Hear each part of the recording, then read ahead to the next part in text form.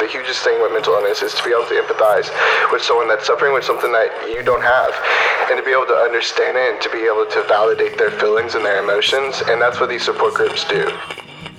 You're listening to Find the Good News, episode 58, The Poured Heart, featuring Chance Savant. Find the Good News is produced by Parker Brand Creative Services, a branding agency that thinks sideways, pushes forward, and gets your brand up. See what else we do at parkerbrandup.com. Welcome to Find the Good News. This show about good people doing good works has been picking up listeners from the East Coast to the West Coast and many places in between. This show is produced in the heel of the Louisiana Boot. From a bird's eye view, it's just about as close to the Gulf as you can get. Whatever your perception is of the Gulf Coast, or the Dirty South as some like to call it, you can throw all of that out the window. Find the Good News serves as a reminder that good people are working together to help each other across lines of religion and politics, serving people in large and small ways.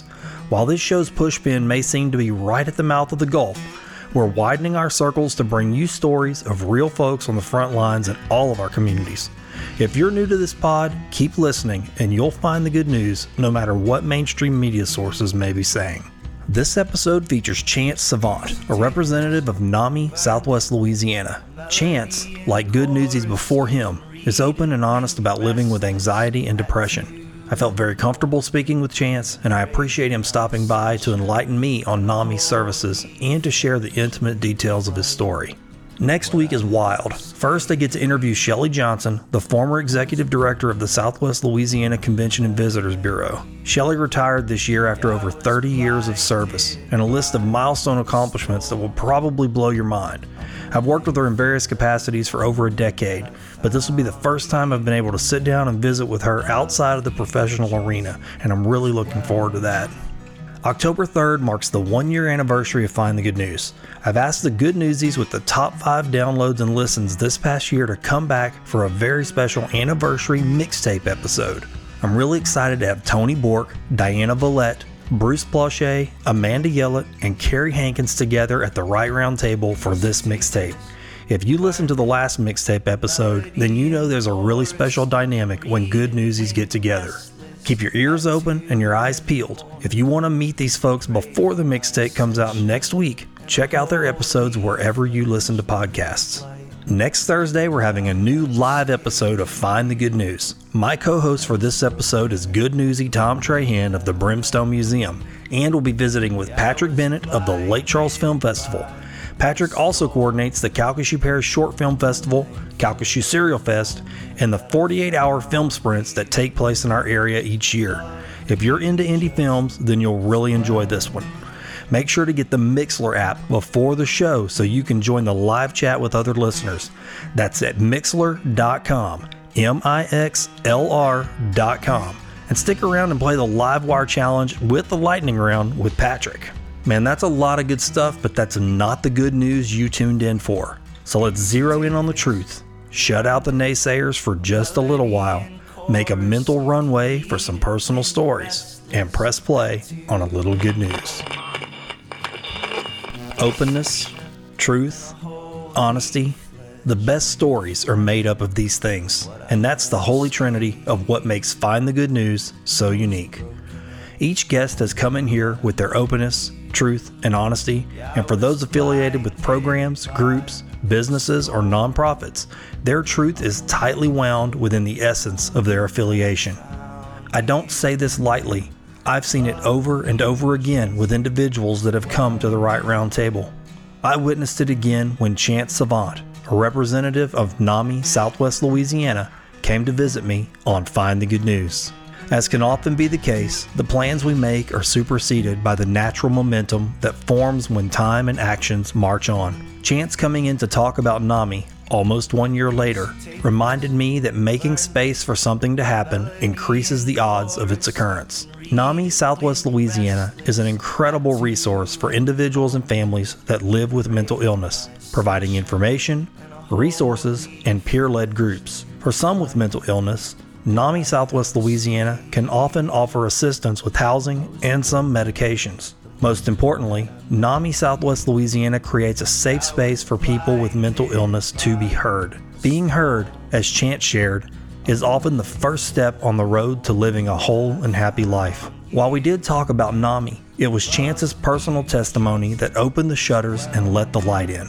This young man took me to periods in his life where depression and anxiety firmly gripped his day-to-day. On this journey, he showed me the healthy way out, the value of presence, deep listening, and reminded me of the healing power of personal sharing. He opened his heart to me and to you, and in pouring out his truth, his words can bring solace to others. This is the great medicine of telling our stories. This is the healing hope of finding and sharing the good news. Wake up, it's morning.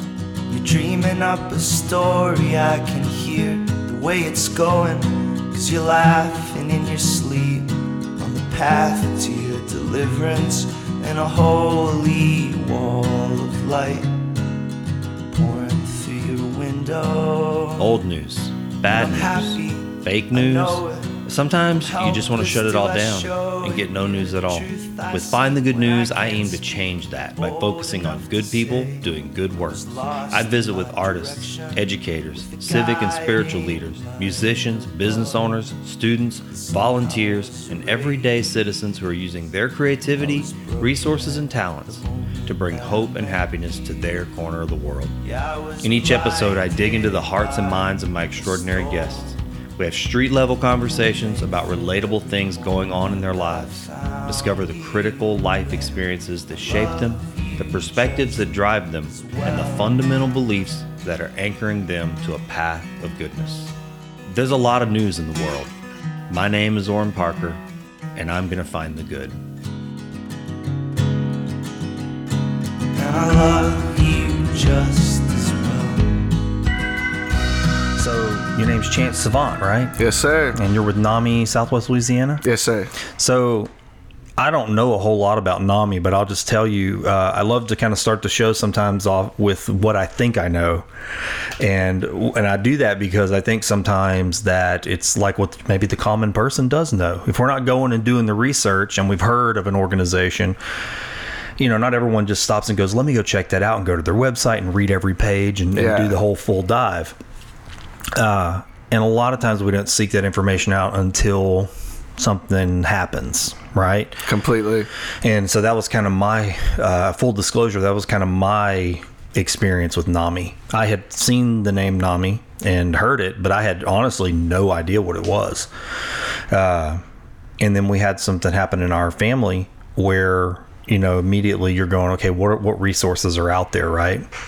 And so NAMI was one of those things that somebody put in front of us. And so at that point, I started looking into it and trying to understand what it was and get my arms around it a little bit.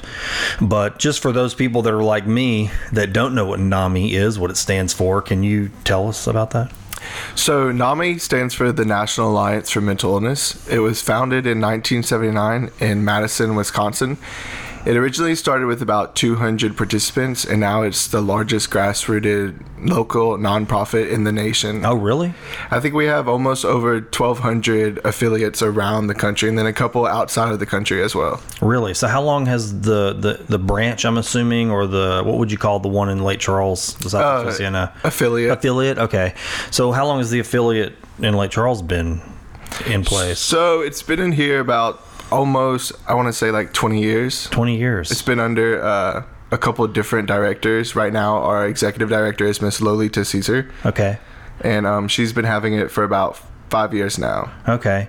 So you hear a name like that, NAMI, and then what you just said NAMI is, how does that affect the average person? What is NAMI's role in the place in a community like Lake Charles, Southwest Louisiana? So NAMI lives for our mission, which is to support, advocate, and educate anyone personally affected with mental illnesses and their family. So all of our programs are free, and we have a office right behind Wendy's on Lake Street. And it's basically just, we're at the aid of the community. We lead programs for mental illness, and we help people know the warning signs of every mental illness. Okay. We do support groups for them. We do presentations in the schools, in the hospitals, in inpatient and outpatient crisis centers. We also do a lot of like individual events. So we have our candlelight vigil once a year. which is just a vigil where we mourn people who have completed suicide. Okay. And we also do our membership dinner, and then we do our annual walk, which are just our kind of ways to give back to the community, because for the last year, for those years that we've been doing that, people come to us needing aid and needing a place to talk. And we're not a place that's going to give you advice. Okay. Because none of us are psychiatrists, but we're here to support you. I see. Okay. And most of us that work there, we do live with mental illness or have a family member that does. Okay. So that's the one thing that I think that was my initial misconception, that I wasn't aware. I thought, again, when you're in crisis mode, when you have a family member that's dealing with mental illness and have perhaps attempted a suicide, it's kind of like a bomb goes off, and there's just sort of these different shrapnel that gets in everybody, and everybody's different depending on where they're standing when that happens. And I don't mean literally where they're standing, maybe sometimes literally where they're standing, but wherever they're at in their own life, where they might be logistically, geographically, where their own mental health is, when somebody else's mental health is taking a dive, really. For sure. It starts to affect everybody differently. I've seen that in my own family. My children, my wife, and I have all been affected differently. And so you're in a crisis mode, right? And I don't know how everybody else's story is, but that's kind of how ours was. It's just like you sort of hit this crisis point, and you're looking around for help, going, I don't know what's going on. I don't know how to do this. I don't know what I need. I don't know what the next step is. And so you sort of just ride the wave, right? Yes, sir. And so you hear something like NAMI. My misconception was that I was going to go there to get counseling for somebody. And so, not that I even knew that was what they needed immediately. You really just don't know. What I guess I'm hearing is that NAMI is actually a great first step, because you guys kind of just go first. We're just here to support you. Yes. That's the easiest thing we can do right out the gate.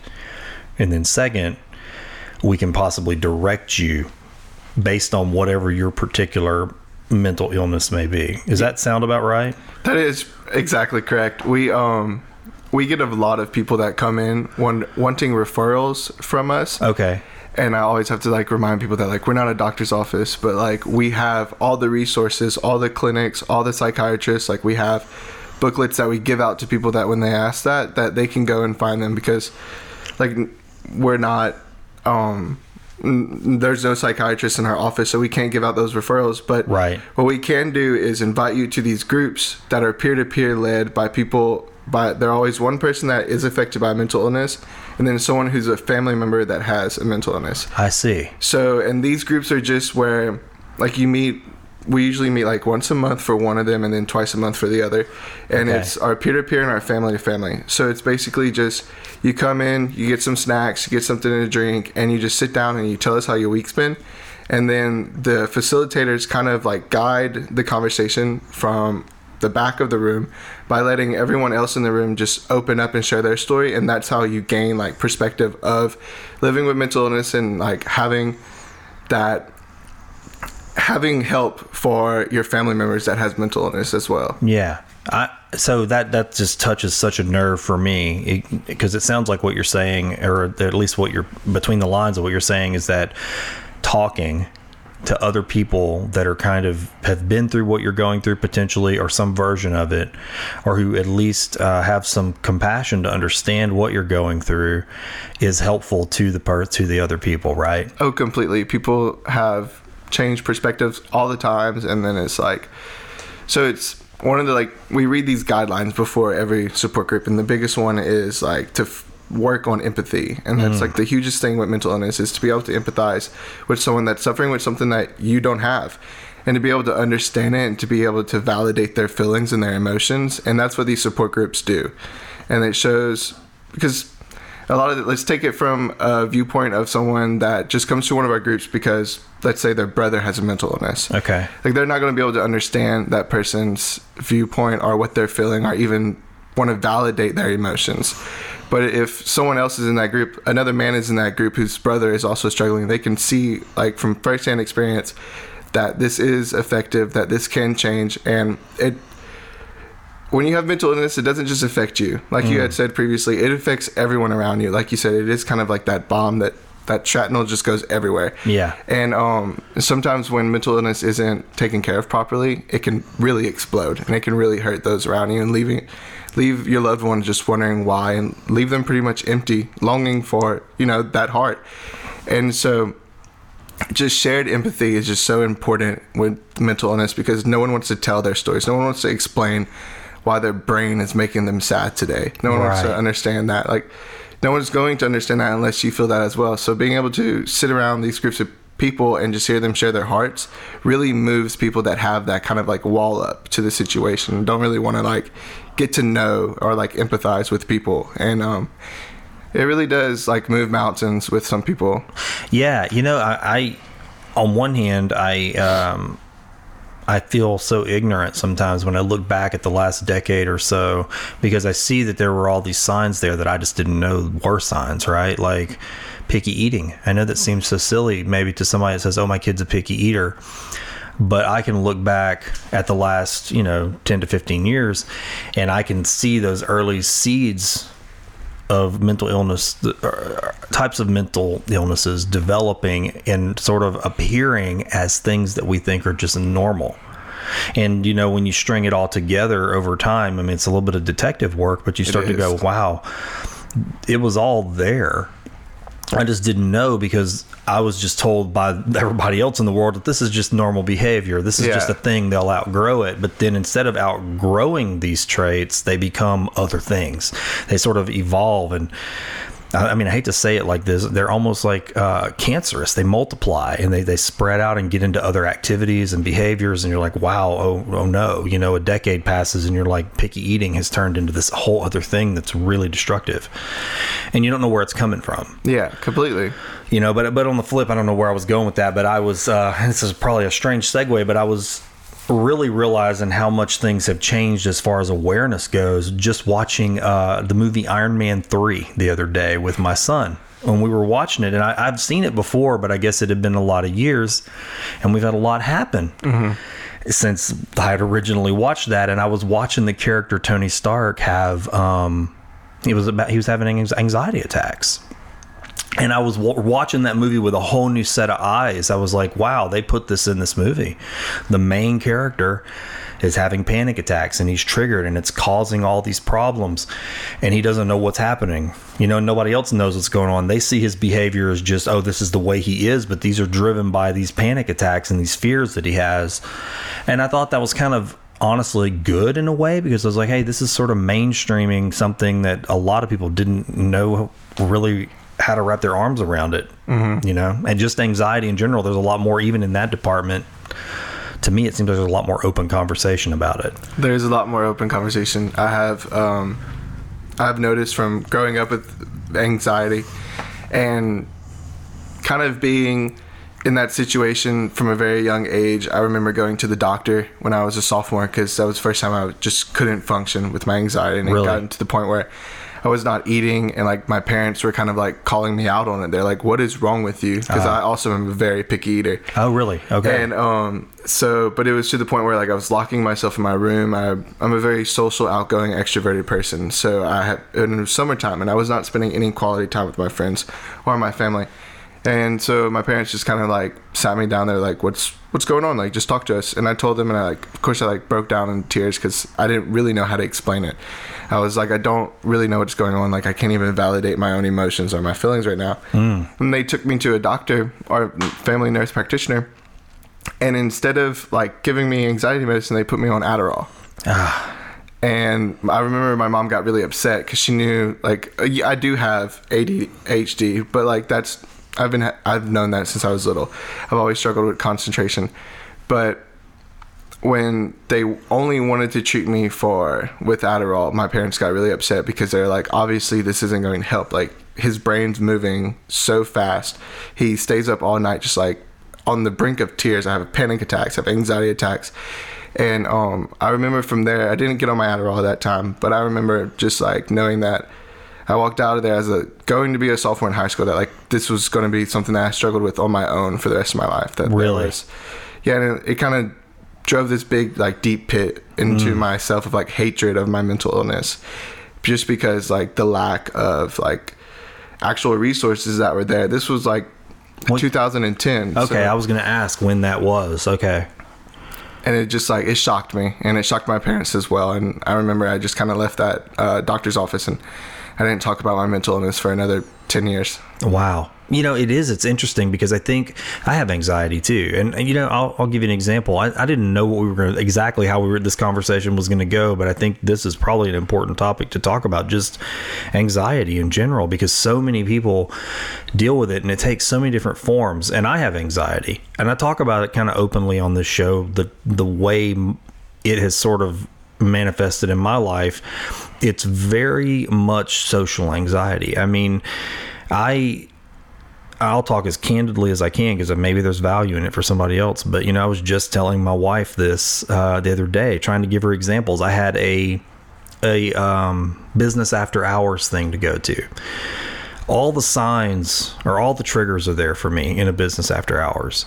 You know, here we are, you and I, one-on-one. I'm 100% comfortable, right? For sure. I feel fine. I mean, my heart rate's low. I feel relaxed. I feel at peace. My thoughts are really clear. But just knowing I had to go to that business after hours thing, that whole day, the closer it got to that, I could just, my blood pressure went up, my pulse was higher, my heart rate was up. I felt, the way I described it to her, I said, is that I feel like the inside of me is like I'm making a fist with my insides. And if that's like I'm holding on, I don't want to drop something. And so we get right up to it. I have to change into my clothes, and as I'm, you know, even putting on a different, like a sports coat and a nicer shirt, every action I am taking is a signal to my brain to be afraid, and I don't even know why. And I mean, I just, you know, my stomach turns to soup, start sweating. And then my thoughts start to change. Then I start to feel like I don't want to go. Maybe I can get out of it. Maybe something will come up. It's all these just erratic, like beehive of thoughts. The only difference between now and 10 years ago is that now I know what's happening, and I know what's causing it. And just because I know, I would think, oh, it's going to make it stop. It doesn't stop, you know? So I go to the event, and I know how it is with this anxiety now. It's going to take me 20 minutes. I'm holding my breath. I feel like I'm in a astronaut suit, and everybody else is like normal, but I'm like, just like I can hear my own breath inside the helmet kind of feeling, and everything's in slow motion, you know. And the way I described it to my wife is that it's like when I'm having anxiety like that, everything seems like it's really fast to me.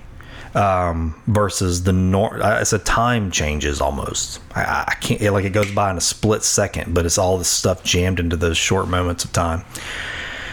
So I get to the event, and I know, and it went exactly as it always does. I'm holding my breath. I'm trying to act normal so nobody sees. I'm sweating like crazy.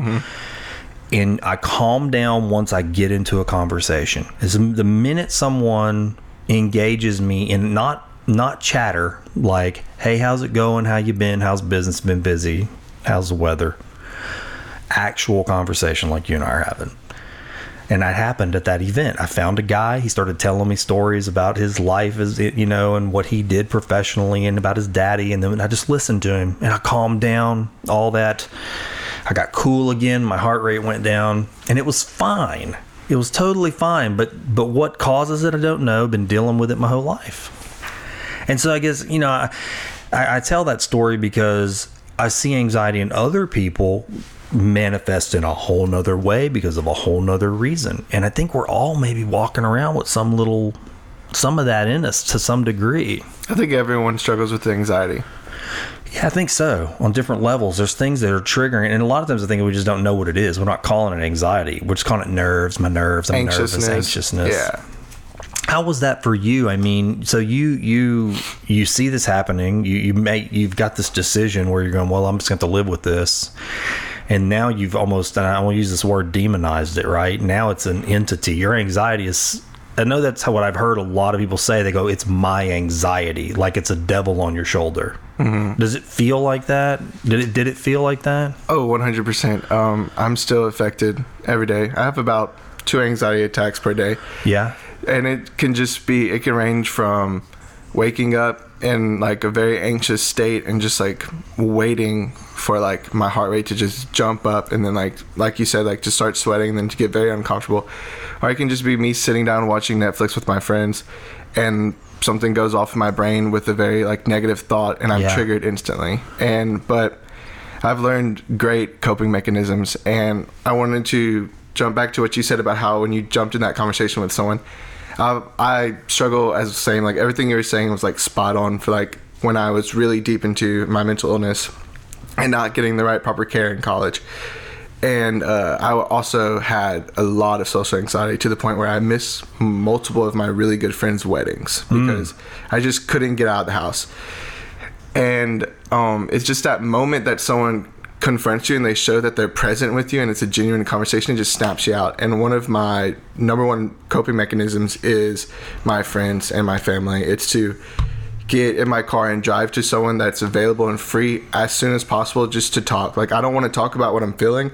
I don't want to talk about my anxiousness. I just want to hang out. I just want to be present with someone and have that genuine, authentic conversation and know that like someone is listening to me so that like I can get out of my mind just for a split second, because that split second gives me so much relief that I can carry on for another day. Yeah. And there's just, I use a lot of coping mechanisms that I had to learn on my own. Really? So those coping mechanisms, sometimes they're healthy and sometimes they're not healthy, right? I mean, I've got those things too, because I can relate to what you said about avoiding things. I mean, I've told stories about this it's different versions of the same thing. I get to something, I'm uncomfortable, I feel like I'm boxed in, rat in the cage, got to get out, and I will find a way. Mm-hmm. Or not as much anymore, but back then I would find a way to get out of it. If I could get out of that room and get off on my own and just get away, for me that was the beginning of cooling out, was just getting away from whatever was triggering it. But the conversation, like you said, it's so important. And my daughter, she has terrible anxiety, and she said the same thing. She goes, she loves to draw, and she said, sometimes I just want somebody to come over when I'm doing this and I can just draw. They don't have to talk to me. It's the presence of the person just being with me and allowing me to get out of this headspace that I've got myself cycled into. It's not being alone. Not being alone. Okay, so that jumps into like another thing, which is an anxiety, but it's depression, right? Those things are married together. So how does anxiety and depression, feed each other? So I also suffer with depressive disorder. When I was in college, sophomore year, I had just transferred from LSUE to McNeese to finish my degree, and I moved to Lake Charles. And I had been pretty active growing up in Lake Charles, was very involved with youth ministry and like going to church retreats. Right. So I had a lot of friends at McNeese. So I jumped into McNeese, got involved with Newman, like quit my job, and then just like focused on school for about a year just to get like the wrap of it. And then I got a new job, and it kind of forced me to separate like a lot of my social life, and that caused me to go into a very, very, very dark place. Really? And it was to the point where like I was struggling with depression and a lot of anxiety, and they were hand in hand. It was just like I was getting punched in the face like constantly, over and over again. I completely isolated myself from my friends. I lost very, very close, like lifelong friends that I've had since I was in pre-K because of my like lack of like desire to spend time with people or just at all leave the house. Yeah. I also found some very negative coping mechanisms in that state of my life that I thought were working at the time, but they weren't. Binge watching Netflix is not a coping mechanism. It is very bad, especially if you're someone as extroverted as I am. But I really struggled with both of my mental illness at that time because I didn't know I was depressed. I thought I was just anxious. I thought like these negative and sad thoughts were just, my anxiety just coming back, that I was stressed because I was really into my degree and that I was working a lot, but I didn't. And it was kind of silly because at the time I was my undergrad is in sociology, concentrated with family and child studies. So I was kind of like in the mix of just knowing everything about mental illness, and I was not putting two and two together. And it wasn't until I was going to visit one of my friends that lived in Sulphur at the time, and I was coming over 210, and I was like, and I like my stomach kind of like growled like I was hungry, and I was like, man, I'm hungry, like that's odd. Yeah. And then like I was just this thought like went off in my head that like, you haven't eaten in like 3 days. Wow. And I was like, oh, wow. I was like, so I whipped it into Cane's as soon as I got to Sulphur, and I got some food. And then as soon as I like ordered my food and I got my food, I lost my appetite. And I just started like, and I remember I pulled over and I just started crying because I had realized like that was when it hit me that I was like really, really depressed. And I had been in that state for about a year at that time. That's interesting. And I didn't get out of that state for another year because I didn't ask for the help I needed. I didn't want to be some weak. I didn't want to be seen as weak because that's what I was thinking. And I didn't even know how to separate my thoughts. Like it was just so much mushed up thoughts in there, and they were all negative that like I didn't even know how. I was like, how could I go to a therapist when I don't even know what I'm feeling? Like I can't even express my thoughts right now. I'm in so much like I always would tell my friends that like I just felt blah. Yeah. Like very melancholy, but like at the same time there's sad thoughts just racing in the back of my mind constantly. And I finally did get the help I needed. I did go to that therapist, and I did get to express my emotions, and I did get on my antidepressants. But the whole time, I remember it was just, I'd like wake up and I would like instantly just be like sad. Like I would literally just wake up, go brush my teeth, put deodorant on, get ready for the day.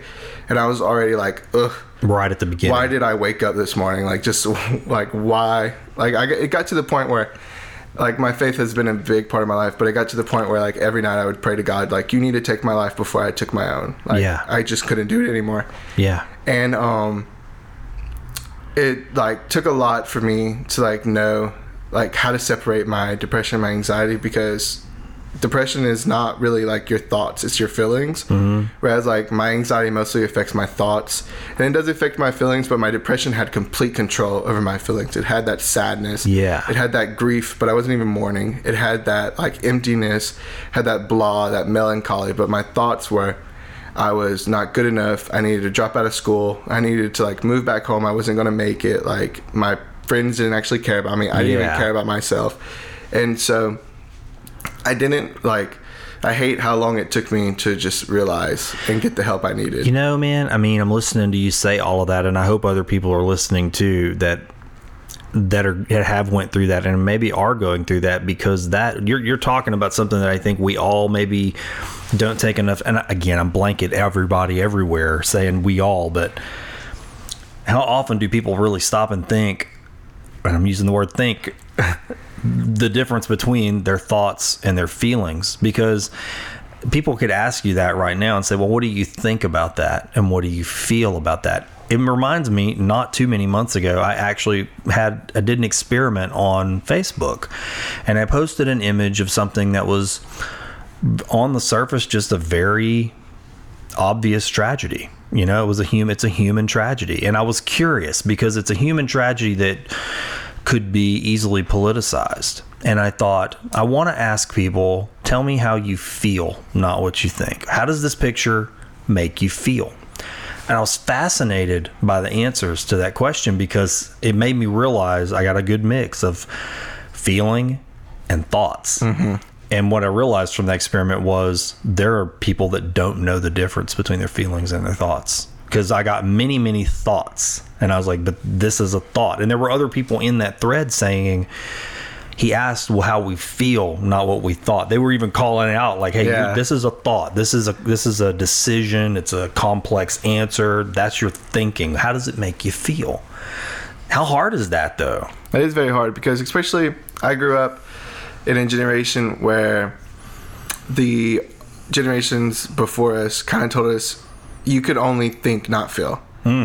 Like, it's not okay to feel. I know for a fact that my family, I'm from Kinder, very country, small town. I was told plenty of times by people growing up, you don't need to feel, you just need to think. Over and over again. So that resonated in me as a very young child, and it still is with me to this day, that when I'm in an anxiety attack, I remember so I go to a therapist, and it's really weird. I've been going to the same therapist. Well, it's two different therapists, but for about a year and a half now. And about 3 months into it, I had already gotten on my antidepressants. I was taking great care of myself, and my therapist was like, do you want to just start going like every 2 months? And I was like, no. Like, I want to be able to come to someone and talk. Like, this is just beneficial. Like, I'm not even in a bad place in my life. I just enjoy having someone like listen to me. And my therapist told me that, and I was like, I'm still struggling with like anxiety day to day, and I don't like to take my anxiety medicine because I don't want to use that as a crutch. Like, I don't want to like fall into that unless it's really bad, which I mean I do sometimes when I have anxiety attacks. But something that was like very profound to me that my therapist said was like, when you're in this attack, I would always make myself think like, why are you thinking this? Why am I thinking this? And then she said, you need to ask yourself, what are you thinking? Like, call out this question, like tear apart what you are thinking, and like that's where the feelings come in for. Like, yeah. So I'll be like yesterday, I had an anxiety attack. I was just driving around running some errands for work, and I was just anxious as can be. And I was like, okay, I'm gonna have an anxiety attack at any time. And I was just like ready for it. I'm probably gonna get a good cry in. Like, it's just gonna be like all of a sudden. And it never came, and I was like, okay, this is actually more miserable than having an actual anxiety attack, just like waiting for like that eerie feeling to just drop. And I asked myself, like, what am I thinking? And the first thing my brain said too was like sadness, not feeling worthy enough, like, and it was all these emotions, and it wasn't thoughts. And well, not feeling worthy enough is a thought, but it does come with emotion. And it is hard to separate those, because I know for my generation, we are picking up this stick of mental illness, and we're carrying this torch, and we're blasting it at the top of our lungs, like what needs to be done and what needs to be changed. But at the same time, a lot of us are also in the background, scared, not even believing that mental illness is a thing. Yeah. Like, there's so many times I get on Twitter, and people that I know are literally like, depression's not real. You just need to stop being sad. Yes. And I'm like, wow, that's very ignorant, but like, I hope you never have to experience this. That's right. It is interesting. I mean, I hear that too. I hear people say that, because if you don't have it, and look, I'll say this, like, for the most part, I would say I don't have depression, but that doesn't come without work. Yeah. Because, and I bring this up on a lot of the episodes. I'll tell you, one of the biggest things that I ever studied and got into and practiced that really helped me, and it's going to sound religious, but I want to be clear with people who listen to this that it is a religion, but it is not religious in the way that I have utilized it to help me mentally, is Buddhist practices. I mean, that is the psychology of that whole structure of the teachings has helped me watch my mind, and it's been a huge benefit to just to take a step back from myself and watch those thoughts. Because if I have thoughts of love, then typically I can generate feelings of love. I mean, those things are tied together, right? But when I have thoughts that appear that are negative, depressive thoughts, then I can have depressive feelings.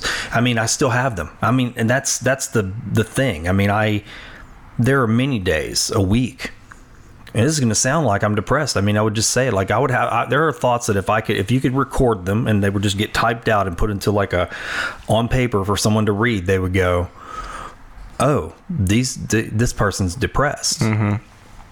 No, they are depressive thoughts. Yeah. But they're not generating the feelings anymore like they did, 20 years ago, because now I look at them as what they are. Yeah, completely. I see you're a thought.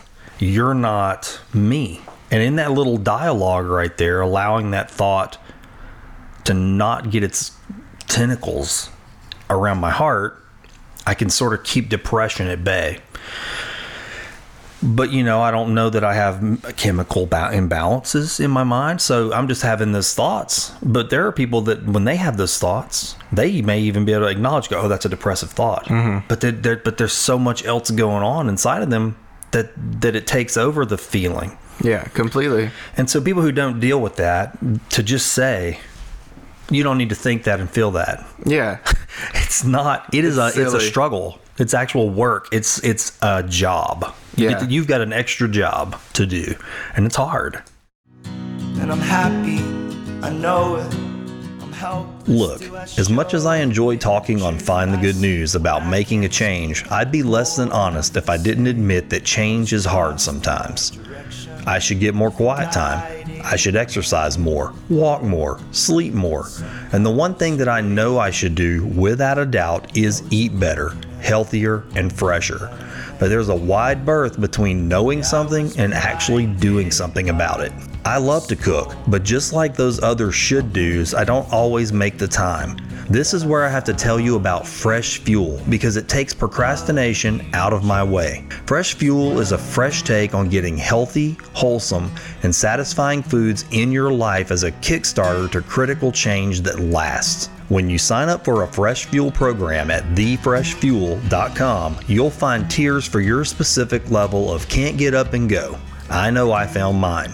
My friend and founder of Fresh Fuel, Megan Abraham, wants to do one thing and one thing only. She wants you and your family to eat healthier, delicious, home-cooked meals. That's it. With Fresh Fuel, Megan has taken all of the I can't do it out of putting better meals in front of the people you care about. And she's quick to remind that one of those people should include you. Go to thefreshfuel.com and choose the program that's right for you. Megan provides you with the recipes, supply lists, links, videos, goals, and very important here, access to the Fresh Fuel Facebook group where you can connect with other Fresh Fuelers, real people just like you and me making the same journey. What I love most about meal prepping with Fresh Fuel is that you don't have to do it alone. Megan is right there with you every step of the way, making the same changes you are. Fresh Fuel isn't a diet. It's a life change for those of us that just have trouble changing. Since I signed up for Fresh Fuel, I'm cooking more, eating better, and honestly, I'm feeling better too. I believe in Fresh Fuel so much that I asked Megan to offer Find the Good News listeners a chance to try it out at a discount. Just go to thefreshfuel.com, select one of Megan's signature programs, Fresh Fuel 28, the 28 Plus, or the 28 Pro plan, and then enter the code Good News to get 10% off your program. That's 10% off a Fresh Fuel signature program by visiting thefreshfuel.com and entering the code Good News. Fresh Fuel has been good news in my life, and I'm betting that thefreshfuel.com will be good news for you too.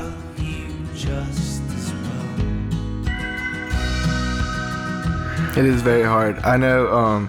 I think it's really cool that you talked about a Buddhist, because my best friend from college, who also suffers with mental illness, and she kind of just like loved me really well. And when I was in my mental illness, she kind of like switched and started practicing and taking a lot from the Buddhist religion about like how we manifest and we create our thoughts, and how that can attach to our feelings, and how they are two different things, but they work hand in hand. Like just like a molecule. Yeah, like they have to like they be together at all times to like actually make each other like work. And like I remember when she told me that, I was like whatever. I was like, I don't know about that, but like I remember like just how positive it changed her. Yeah. And I remember taking a lot from that, and just like when she would explain to me about like how like obviously I believe in like karma and like what you put in you receive, like the law of attraction. But like I just think I was at that point at the time, like I just had like this very like Catholic mindset that like I just need to pray about my mental illness. I need to pray like to God to make me happy, and that actually ruined my faith for a very long time. I can see that. And it wasn't until I got my antidepressants that like I got back into my faith, because it was just like I got to the point where I was like, look, if you're not going to help me, like I'm out. Like obviously you're not real, so I'm out. And that resonated and manifested a very overwhelming feeling and thoughts in my mind, and it created this huge hole in my heart. And then when I got my antidepressants, and I realized that like my prayers were always answered. Like every time I asked, like I just remember I broke down in tears, went to like the nearest adoration chapel and just like poured my heart out. It was Queen of Heaven actually, and just poured my heart out. I was like, you never left me, like you were by my side. But it was just that like when you're in these states of depression, and when you're very anxious and you're just overwhelmed with these thoughts, like you can't have like an actual like you can't process emotions and thoughts well. Like you don't have an actual like processing moment. Whereas like now when I am stressed, or when I am like very anxious, and like I do have those depressive days, I can pull myself out of them, not quickly, or like sometimes those depressive days will last a couple days, but I know I'm depressed like as soon as it happens. I'm like, ooh, these are some pretty dark thoughts. Like we need to like stroll away from those. Let's call up a friend, or like go drive to my parents' house and just have supper with them. Yes. And so like I also like to journal as well. Like, journaling is a big part, because I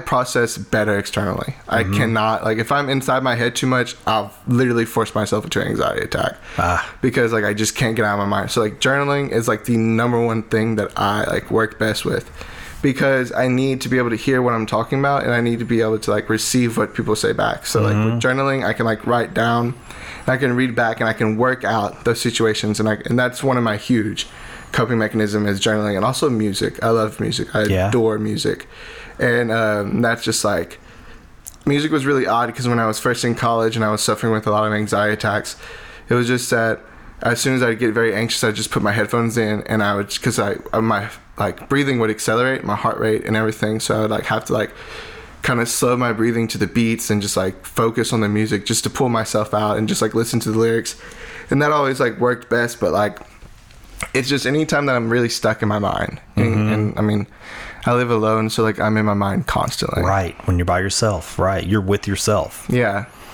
Yeah, it's interesting. This conversation's evolving in an interesting way. It's making me think, and you might find interest in this, and it's something that I guess you call it a form of meditation, and some people call it a type of prayer. But I wanted to say I also am a confirmed Catholic, and I also kind of in the same. I get where you're coming from. Were you raised Catholic? Oh yeah.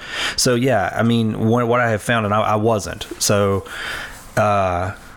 When you're raised a certain way, you don't have an element, and again, I'm trying, this doesn't apply to everybody, but I've sensed that you don't have an element of discovery about, completely. Right? So it's just something that you accept, and you're told. It's a narrow street. Like, it's this way or no other way. This is how it is, and this is what you're going to do. And so when you hit a node in your life, like what happens where you're dealing with depression and anxiety, and things are getting dark, and you're praying the way that you've been sort of taught to pray and to approach God the way you've been taught to approach God, it sort of puts God out there as an other that's away from you, that's going to give you something. And then when you don't feel like you're receiving it, then you don't feel loved. And then therefore the beginning of, and I always say that's the beginning of atheism right there, because then people go, well, if I'm not receiving this love that I'm supposed to be getting, and I'm just hurting, and you're the other out there that's supposed to love me, and you're not, are you even real? And then so on and so forth. And then you're even more alone.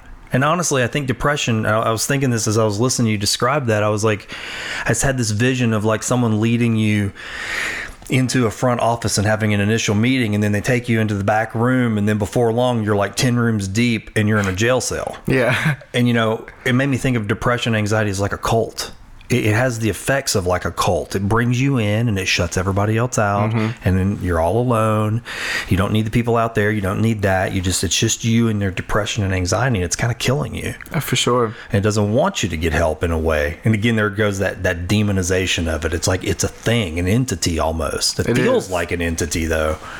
But I guess back to what I was saying, as a Catholic that came in later, I guess I approached it differently because I wasn't taught it. And so I came in it from a different angle, but I kind of brought in the tailwind all these other things. So there's this form of prayer that's from Tibetan Buddhism that I've practiced, but only in the last year, and really hot and heavy in the last 6 months have I started to go, okay, I'm going to tune in on this because this is working for me. And it's called Tonglen. And what that basically means is taking and receiving, and then giving and sending out, right? And when you they call it meditation, but it's essentially what we do when we pray, as Christians. And so the basic, in a nutshell, the exercise is imagining yourself as your basic self with all of your fears, all of your anxieties, all of your pains, just anything that's going on with you that you deem unlovable, painful, suffering, grief, whatever, and you sort of envision yourself, and then as that person, and then it's almost like you're seeing yourself across from you, and then when you breathe in, you're actually, all that stuff is leaving this version of you as sort of like this dark smoke, right? And you're breathing it in. As it enters your chest and it gets into your heart, it's actually, you envision light and lightning in your heart, and then when you breathe out light into yourself, and then you see your other self breathing in this white sort of lightning and light, and it's cleansing you of those things. And you continue this process, and then you eventually you continue to expand that method to other people in your life. You pray, you breathe in, breathe out for them that way, and then your community, and then the world. The goal is to ultimately generate compassion, but it always starts with yourself. And that was the hard thing for me, because I don't love myself. I mean, that's just an honest, a true, that's a bold thing to say, put it out in the public, but I just don't look at myself and have thoughts of love, you know? I completely understand. I never understood why I lacked self-worth, because I'm very confident. Yeah, I me grew too. up in a school where I was popular. Same kids I've known since I was in diapers, I grew up with, and then I got to McNeese, had plenty of friends. I was very well known.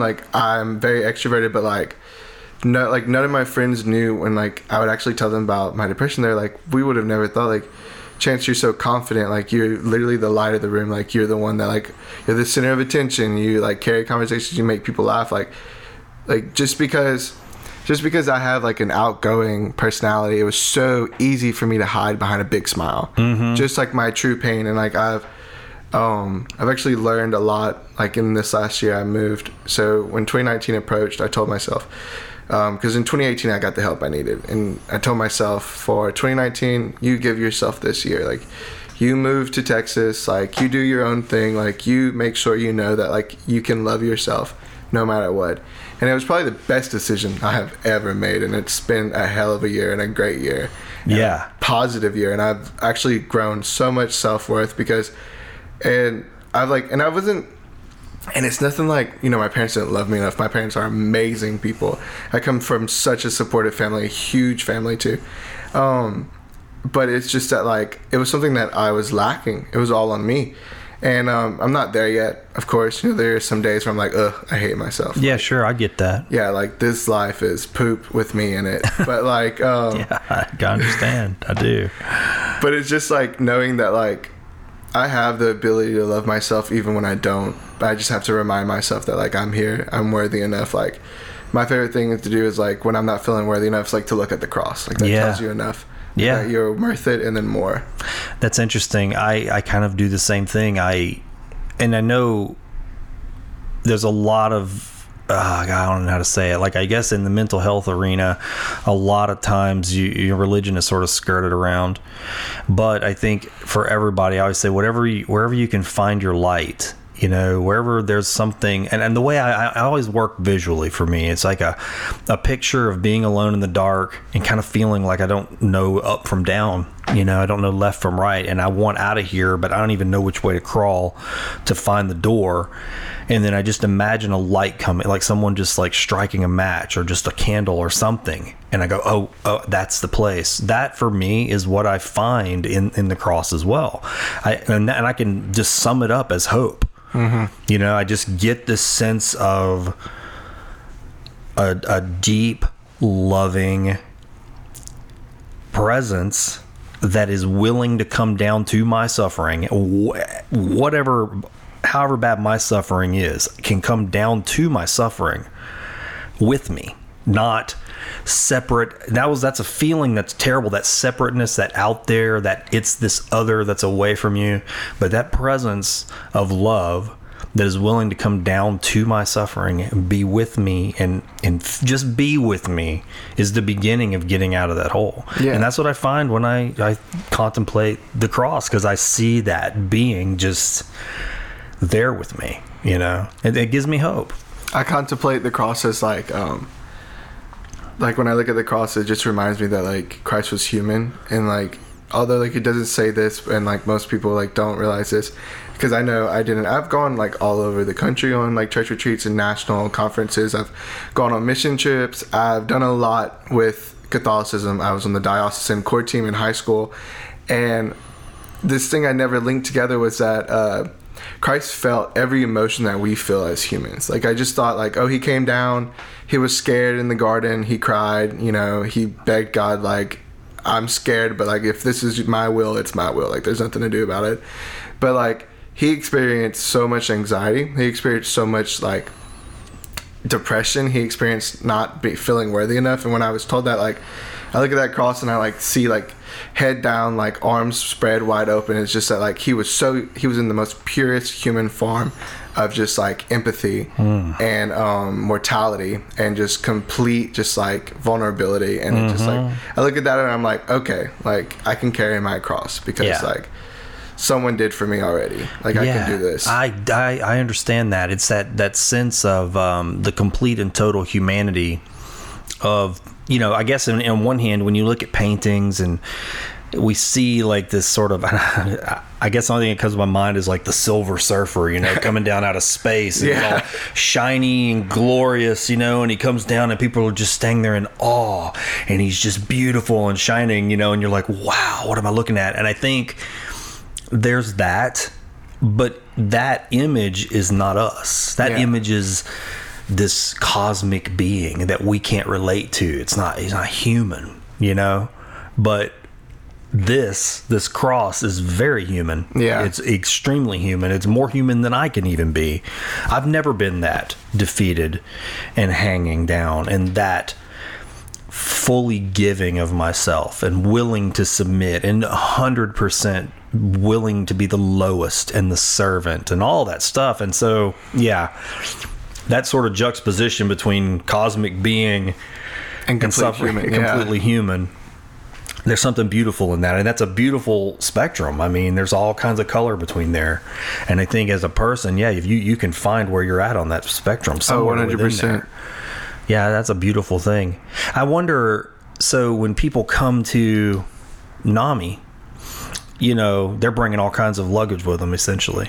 You know, how do you navigate that with NAMI? I mean, because you never know, you know, mental illness has a broad spectrum. Speaking of what we were talking about, a spectrum, there's a broad spectrum of mental illness, a broad spectrum of circumstances. You know, some people are bringing their religion through the door with them. Some people are bringing their atheism through the door with them.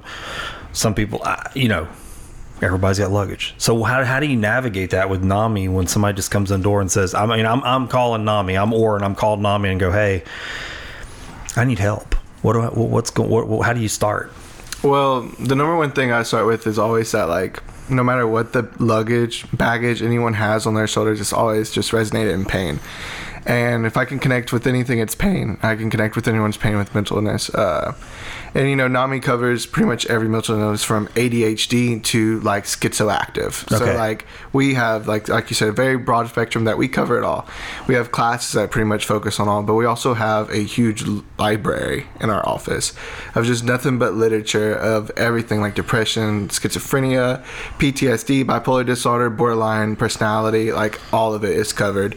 And we even take it from, like, parents and teachers as allies, like, how to know, like, you know, early signs of depression and suicide. But the way that I handle when someone comes in or, like, calls, it's just that I listen.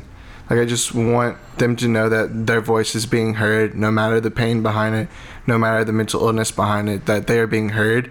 And most of the time, I can't actually, like, tell them anything. Like, I can just tell them, you know, like, sounds like you or your loved one is suffering. Like, obviously they've told me their mental illness, like, and I just kind of, like, give them little facts about that mental illness, just remind them that, like, even though they have a mental illness, they are human and they're feeling, like, feelings that you are feeling, and, like, they have very irrational thoughts. They're in a very manic episode, or they're in a very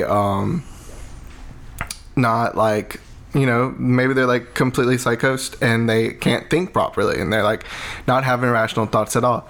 But I always just, like, make sure that, like, I just pick whatever they're talking about and, like, I just go over that mental illness with them and just, like, re-explain it to them, because I can't sit there and give them advice, because that, I mean, I don't have a PhD by my name. Sure. I'm not trying to catch a lawsuit. You're just a person who cares, right? I mean, that's 100%. Ultimately. I'm here to advocate, educate, and support, and that's all I can do. I can advocate for you, and I can support you, I can let you know that you're being heard, and I can educate you. I can tell you a little bit more about this mental illness that you might have just, like, this very vague thing that you read on Google. Well, whereas I have a whole library behind me that has tons of literature on every single mental illness times 5. Mm-hmm. So I've read all those. I've made a couple.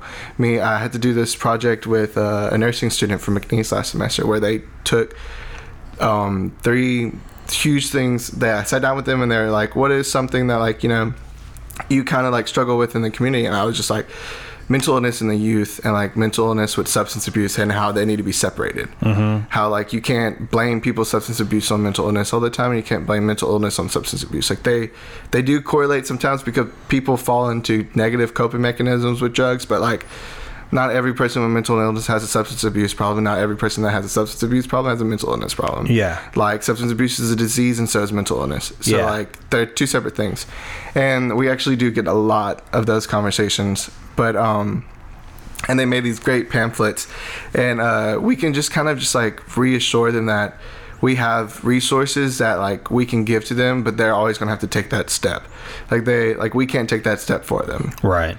But we get a lot of different like calls ranging from, you know, my brother or like my loved one is, you know, missing. Like he's been homeless for a while, can't find him. Wow. And then something that NAMI also does that's really cool. We are in correlations with a lot of our executive director is head over about, I want to say like 10 apartment complexes now, and it's from the elderly to senior living to mental illness. Oh. So like we have one apartment complex in Lake Charles called Maison d'Amis. It's right behind Pappy's on Ryan Street. Okay, yeah. And that is for people with mental illness, and it's HUD housing. I forgot what HUD stands for. I think it's like Housing Urban Development. But most of those people live there for very like little rent. I lead a support group there every second and fourth Friday for them. They come meet. I always bring cookies and drinks, and I just want to know about their week, and I just like love to hear about their weeks. And it's really odd because that is also my favorite day of the week, because I have mental illness. I like to go talk to these people, and I like to hear from these people. And yeah, there's a huge age gap. Like most of these people are like 60s, and I'm like, you know, in my early 20s. But like the amount of love these people give me, and the amount of like understanding, and like I barely talk. Like they usually ask me how my week's gone because I have to share. But like other than that, I just like sit there and I listen to how these people who are in their 60s have been battling with this, some of them for their whole life. And these are like more serious mental illness than I have. Like, you know, I have depressive disorder and chronic anxiety, whereas like some of these have like, you know, bipolar, and like they have to be on medication to keep their brain chemistry right and to keep them out of those manic episodes. So just being able to see that these people lived such good lives and had fun, and they loved to their fullest extents, and they grew, and they like experienced things that like I think I'm never going to get to experience because I'm terrified that my mental illness is going to hold me back. But just to be able to see that, like, that light that you said that people breathe, like from the that Buddhist meditation. Yeah. And it's really cool, and that's one of my absolute favorite days of the week, just because I don't know, I just get to sit and listen. And man, how beautiful is that? I mean, I'm just listening to you. You said that, and just you referencing that form of meditation in that, I get this picture of you talking to these people, and you guys by talking and listening and just breathing light into each other. I mean, and doing exactly that, you're healing each other. 100%. It does heal a lot. Yeah, that's incredible. I mean, what the high value of just being able to listen, you know, to people, that just has been over and over again a recurring theme on this show, is that ultimately seems like it's a huge part of the good works that's out there, is just having people who are willing to open their heart and their ears up to people and just be with them and listen to them.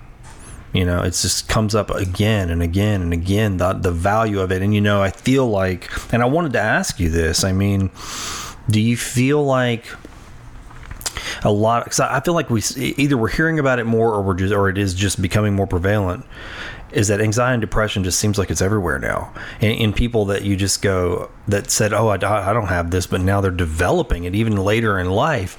And I just wonder what the connection is to the pace of the world. I mean, do you ever think about that? Do you ever feel like there's a big direct connection? Oh, 100%. I think, although I know for a fact that like mental illness is mostly genetic, and it is, you know, lack of brain chemistry, and it can hit you at any point in life, whereas like mine came at a very stressful. I was overwhelmed with school. I was working 24/7, and I wasn't properly taking care of myself, and my brain chemistry was lacking, and my serotonin was not reproducing quick enough, and I just fell into a depressed state. There's nothing that caused it. There was no trigger. I mean, now that I'm better and I've gotten everything balanced out, there are triggers that happen, and it's just, but I think a huge reason why I fell into my mental illness so quickly was because of like how much expectations on me as a man that this world put on me, that like I had to be this huge lumberjack man that chops down trees. But in reality, I wasn't that. Like, I wanted to travel. I wanted to, spend more time with my friends. And, like, the world was telling me that like, I needed to go out and get a 6-figure job so I can support this huge family. And I was like, I don't even like the idea of marriage. Like, that's not for me. Right. And, well, I mean, it is. But, like, maybe, like, in my late. But that wasn't, you wasn't like a have to. You didn't fit into that, I guess, the traditional checklist of what it means to be a man, in the world. Oh, for sure. And it's just that, like, I feel like a lot of generations are being told what they need to be, and that puts a big stigma on us. That puts a big stigma on us as kids, and it's not just men. Women, too. Women are being told, I have 3 sisters, and I come from a very traditional family, so I've always seen, my mom stays-at-home wife, like, stay-at-home mom. She dropped the kids off at school, waited till we all got back from school, had supper done, our clothes clean, laundry folded, house, everything. And that is beautiful, and that is a life for a lot of people. But like my sister, not a life for her. My sister likes to work. My sister likes to be active. My sister loves to work out. She likes to travel. She likes to do all these things. And I was the exact same way. I wasn't going to, be the breadwinner of a family because that wasn't in my path. But the world constantly told me, and I also think mental illness is affected more with social media. I got to grow up in a generation that social media is our baby, pretty much. That is our first child, my generation. Unfortunately, I'm early Gen Z. I miss millennial by like a year, which sucks. Because bottom Gen Z, not good. But I know for a fact that my first experience with social media, when I was in like 5th grade, I had a MySpace. Wow, man. And I had a cell phone and everything. And 5th grade. That was like, that form came in. I saw constant bullying. I saw constant body types that I needed to be, constant people that I needed to be, videos that like would wreck my like world. And now like, and although I say all these negative things about social media, there is very positive things in social media, but anywhere in the world, bad usually does outweigh the good. Or at least on social media it does. Everyone wants to see the negative instead of the positive. Sure. But they will praise the positive at all cost. But I know like now, as someone that like gets on social media with like, I originally started with MySpace. Now like there's Facebook, Twitter, Instagram, Snapchat, TikTok, Vine. Well, RIP Vine. Yeah. But like I check those 5 social medias like literally every 5 minutes. If I'm like not at work or hanging out with my friends, like I literally crave social media, and it really and it's just built into your being, right? Like it's part of life. Yeah, it's like eating dinner. It's like washing your hands before dinner. Like social media is what I check when I wake up. Social media is the last thing I'm on before bed.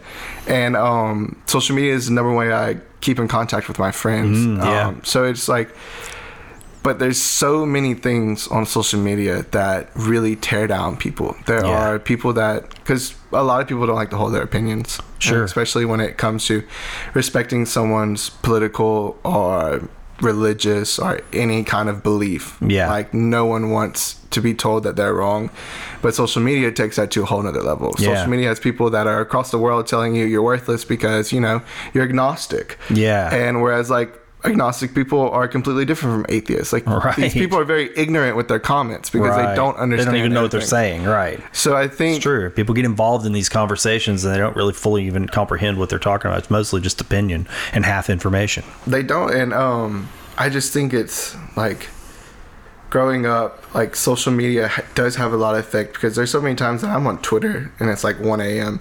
and my friends are like retweeting some really sad things. And it's also weird. My generation thinks that being sad is a cool personality trait. And really? So like, talk about that. People think that like being sad is normal, or that it's like, yes, it is okay to be sad, and it is normal to be sad, but like people are out there like, oh, like they kind of want to boast their sadness, they kind of want to boast their is it like they to attract a response? I don't know if it's to attract a response or just to be more like everyone. Because a lot of people will like, I mean, do you have a Twitter? I do, but I use it. See, okay, I'm a segue, but I want to come back to this. Okay. Because I'm hearing what you're saying, and I'm totally down with a lot of this. But I also was guilty, even as an adult. I mean, I'm 45, right? So when you said MySpace in the 5th grade, I was like, okay, I was 30 when I got on MySpace. So there's a huge gap there. So I had a big chunk of my life where that didn't exist, right? So that me and my wife talk about this constantly. I said, we've really only had this stuff, if you count MySpace, for like 15 years. Yeah. But you've had it your entire life. So it's much different. So we can remember, we can go into our brain and go, I remember when, right? This didn't exist. So you have all this stuff. Y'all can't do that. So my son and I have this conversation all the time. He said, well, I don't know what that's like. And so he'll ask me these questions like, he said, well, what did y'all do? Or how did you get in touch with your friends? And I was like, man, it was just such a different world, and I have those actual tangible memories to access so I can have a comparison. But as an adult, I actually had to get off for a couple of years because I was just dealing with grief, and it was just not a good place to be. So I completely did sort of this clean slate thing where I just wiped it all out. And the only person I had that was connected to was my mother. That was it. And then when I felt like I was healthy and ready to get back on, I made a conscious decision. And the way I'm going to explain it's going to sound like dehumanizing people. But what I did was the way I treat my Spotify playlists. I go, I like this artist because they make these songs, right? So I started treating people that way. I like this person because they post this kind of stuff. Completely. And so I just literally was super picky. And so now when I get a friend request, in the past, I used to be like, oh, cool, another person is whatever. And it was just creating this giant mess in my life. Now I treat it more like that playlist thing. I go, well, let me go see who they are. And first thing I do now is I go look at what they post. And I'm like, dude, if they're posting stuff that's not that I want to only expose myself to things that I agree with. I don't do that. I consciously seek out other viewpoints. But if somebody's just got a negative feed and it's just way out of alignment with the things I want to put in my mind, I go, I don't know why they even want to be friends with me. I just go, they didn't obviously do the same research. And unfortunately, the world we live in, I always have this, it's a negative thought. It sneaks in and it says they only want to have access to me so they can challenge my viewpoint. That's the only reason. And as long as I invite them in, then I don't have to get in this bickering war. And believe it or not, the couple of times I've broken that rule, that's exactly what's happened. I've seen where I'll post maybe something about something going on in the world that I think I don't agree with. And then the next thing, it's those few little ones will go, oh, well, and then I'll get all the negative comments. I said, well, this is exactly why I'm tuning those dials, man. Yeah. Just keeping it tight. I'm keeping social media tight. And Twitter was one of those things. So to answer your question, I do have a Twitter, but when I stepped back in, with that one, I was really, really careful. Because it's even worse than the other ones now. It used to not be so bad like a decade ago, but man, it's like my son's on it, and I tell him all the time, like, you get in so many arguments on Twitter, man. People come in because they can come at you from everywhere. It's like getting sabotaged or getting hit over the head with a baseball bat. Like while you're sleeping, you go to bed and wake up, and 400 people have come in there. You've got like 8 hate crimes on you now. Yeah. Social media is a weird animal. And I'm happy, I know it. I'm helpless. Do you ever hear a good song on the radio that just moves you? Maybe it stirs your heart, but then it starts to move your body too? Do people around you say things like, you've got rhythm, or where do you get your energy? Well, I've got a secret for you. That might be your dance coming out, and the Whistle Stop Dance Sport might be just the job your dance is looking for. I know your first thought, but I don't have any dance experience. That's one of the good things about this opportunity. You don't need years of dance experience to do it. What Whistle Stop Dance Sport is searching for is a multi-dimensional talent. What does that mean? Okay, I'll tell you. You see, dance goes far beyond formal training, though that is a plus. Being able to dance means you can take life by the hand and let it put one arm around your waist and move to the rhythms that flow your way. To be a dance instructor at Whistle Stop Dance Sport, you'd need to have experience working with children, good rhythm, positive energy, and a personality for people. Dance Sport works to enrich children's lives by offering social, emotional, behavioral, and cognitive skills that naturally build confidence. Through dance, these children develop self-esteem, express themselves creatively, and strengthen critical thinking skills. Does the thought of affecting young lives in a positive way stimulate your mind, your heart? Do you want to do something that matters? Something that could really change the course of a young person's life? Then maybe that's why you heard about this dance instructor position with Whistle Stop Dance Sport. You can send your resume or letter to Whistle Stop Dance Sport, 1518 18th Street, Lake Charles, Louisiana, 70601. That's 1518 18th Street, Lake Charles, Louisiana, 70601. Training dates for this position start in July 2019, so if you feel you may be right, don't wait to send in your resume. If you'd like to hear more about this position, call Whistle Stop Dance Sport at 337-515-7577. That's 337-515-7577. And if you do call, do me a favor and let them know you heard about this on Find the Good News. I love social media because I do see the positives, but Sure. I do regret being I can't control the part of the generation I'm in, but I got social media, and so did all my friends in my whole generation at such an impressionable age. Yeah. So I was in 5th grade and on MySpace, and ever since then I've had social media, and that's the most times that I'm going to make decisions on my own. But how many of my actual decisions weren't caused by an argument that I saw on Twitter from my friend supporting something? Right. That happened so many times in high school, and it's and it was really weird to get to college and to be in this liberal art degree because I finally got to actually have my own choices, my own ideas. But I don't know, social media, if you had the pros and the cons next to each other, they'd literally be tie for tie. Yeah. I just don't know. I think you can use it. I really do. Honestly, heck, we're sitting here on this show. That's exactly what this show's about, is just changing the whole thing.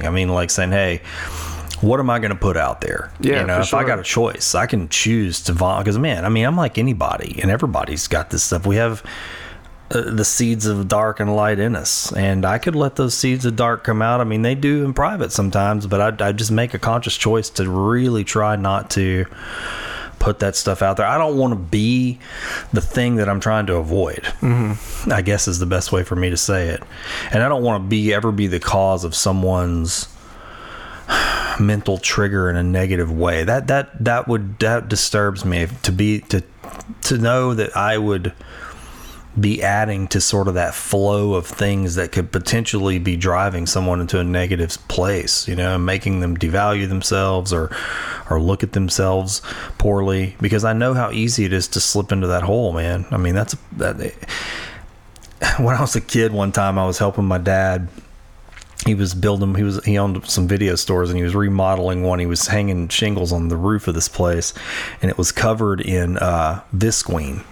And I remember I was up there with him. He always took me up on the roof when he would do work, and I would just sit there as a little kid. But I think I was in junior high, 6th grade when this happened.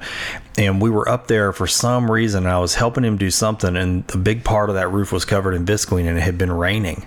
And bud, let me tell you, that was the fastest I have ever fallen off anything in my life. And luckily it wasn't a high roof, but it was a blink of an eye. My foot slipped on that stuff, and it was the slickest thing, and the gravity just took me off the roof, and I hit the ground. Didn't hurt myself, knocked the wind out of me, but I remember to this day, that's my memory of had the fastest thing where I was at the top and I was at the bottom, and it was over. And I compare that to how easily we can slip into that. Just in a split second, the wrong thought, the wrong word, the wrong trigger. And I guess I'd love to get your opinion on this. You hear people use that word triggered, and it's turned into almost like a jab now. Yeah. They're like, oh, don't get triggered. It's going to trigger. And it's like they're making fun almost. And I get it. I hear it. I get the joke. But I don't necessarily like it because, it's a real thing for some people. People are making light by saying, oh, they're getting triggered because, you used a plastic straw or whatever. Which, I mean, hey, I'm one of those people. I'm not trying to get people to stop using plastic straws too, but it doesn't trigger me. But it's like there's that term out there, and I've started to kind of really get a little cringy feeling when I see people do it. I'm like, man, there's actually real people out there that are struggling right now, and you're kind of making fun of their mental illness. Yeah, they got a real thing. Yeah, so you see that too out there? Yeah, and I know like sometimes when people are like being very sarcastic with like, oh, he's triggered, like just like mocking him. Because there's this program that we do called the RAP program. Mary Ellen Copeland wrote it. It stands for the Wellness Recovery Action Plan. And one of the main parts is identifying your triggers. And that's a very intimate part of the project, because you have to really, self-analyze yourself. Like, what gets me going? Like, what irritates me beyond belief? Like, and it's like, I know for me, my triggers are like the things I'm most self-insecure about. Yeah. Because I'm like, I kind of feel selfish when I'm triggered by like something so common. And it kind of attacks me personally, and it really takes me down a level. But like, I don't know. I also, I guess because I have like a tough skin, because I like to joke a lot, that like I can take the social media jokes most of the time, but do notice when people get carried away, and it does aggravate me. But I just usually tend to like mute those people or block them. Yeah.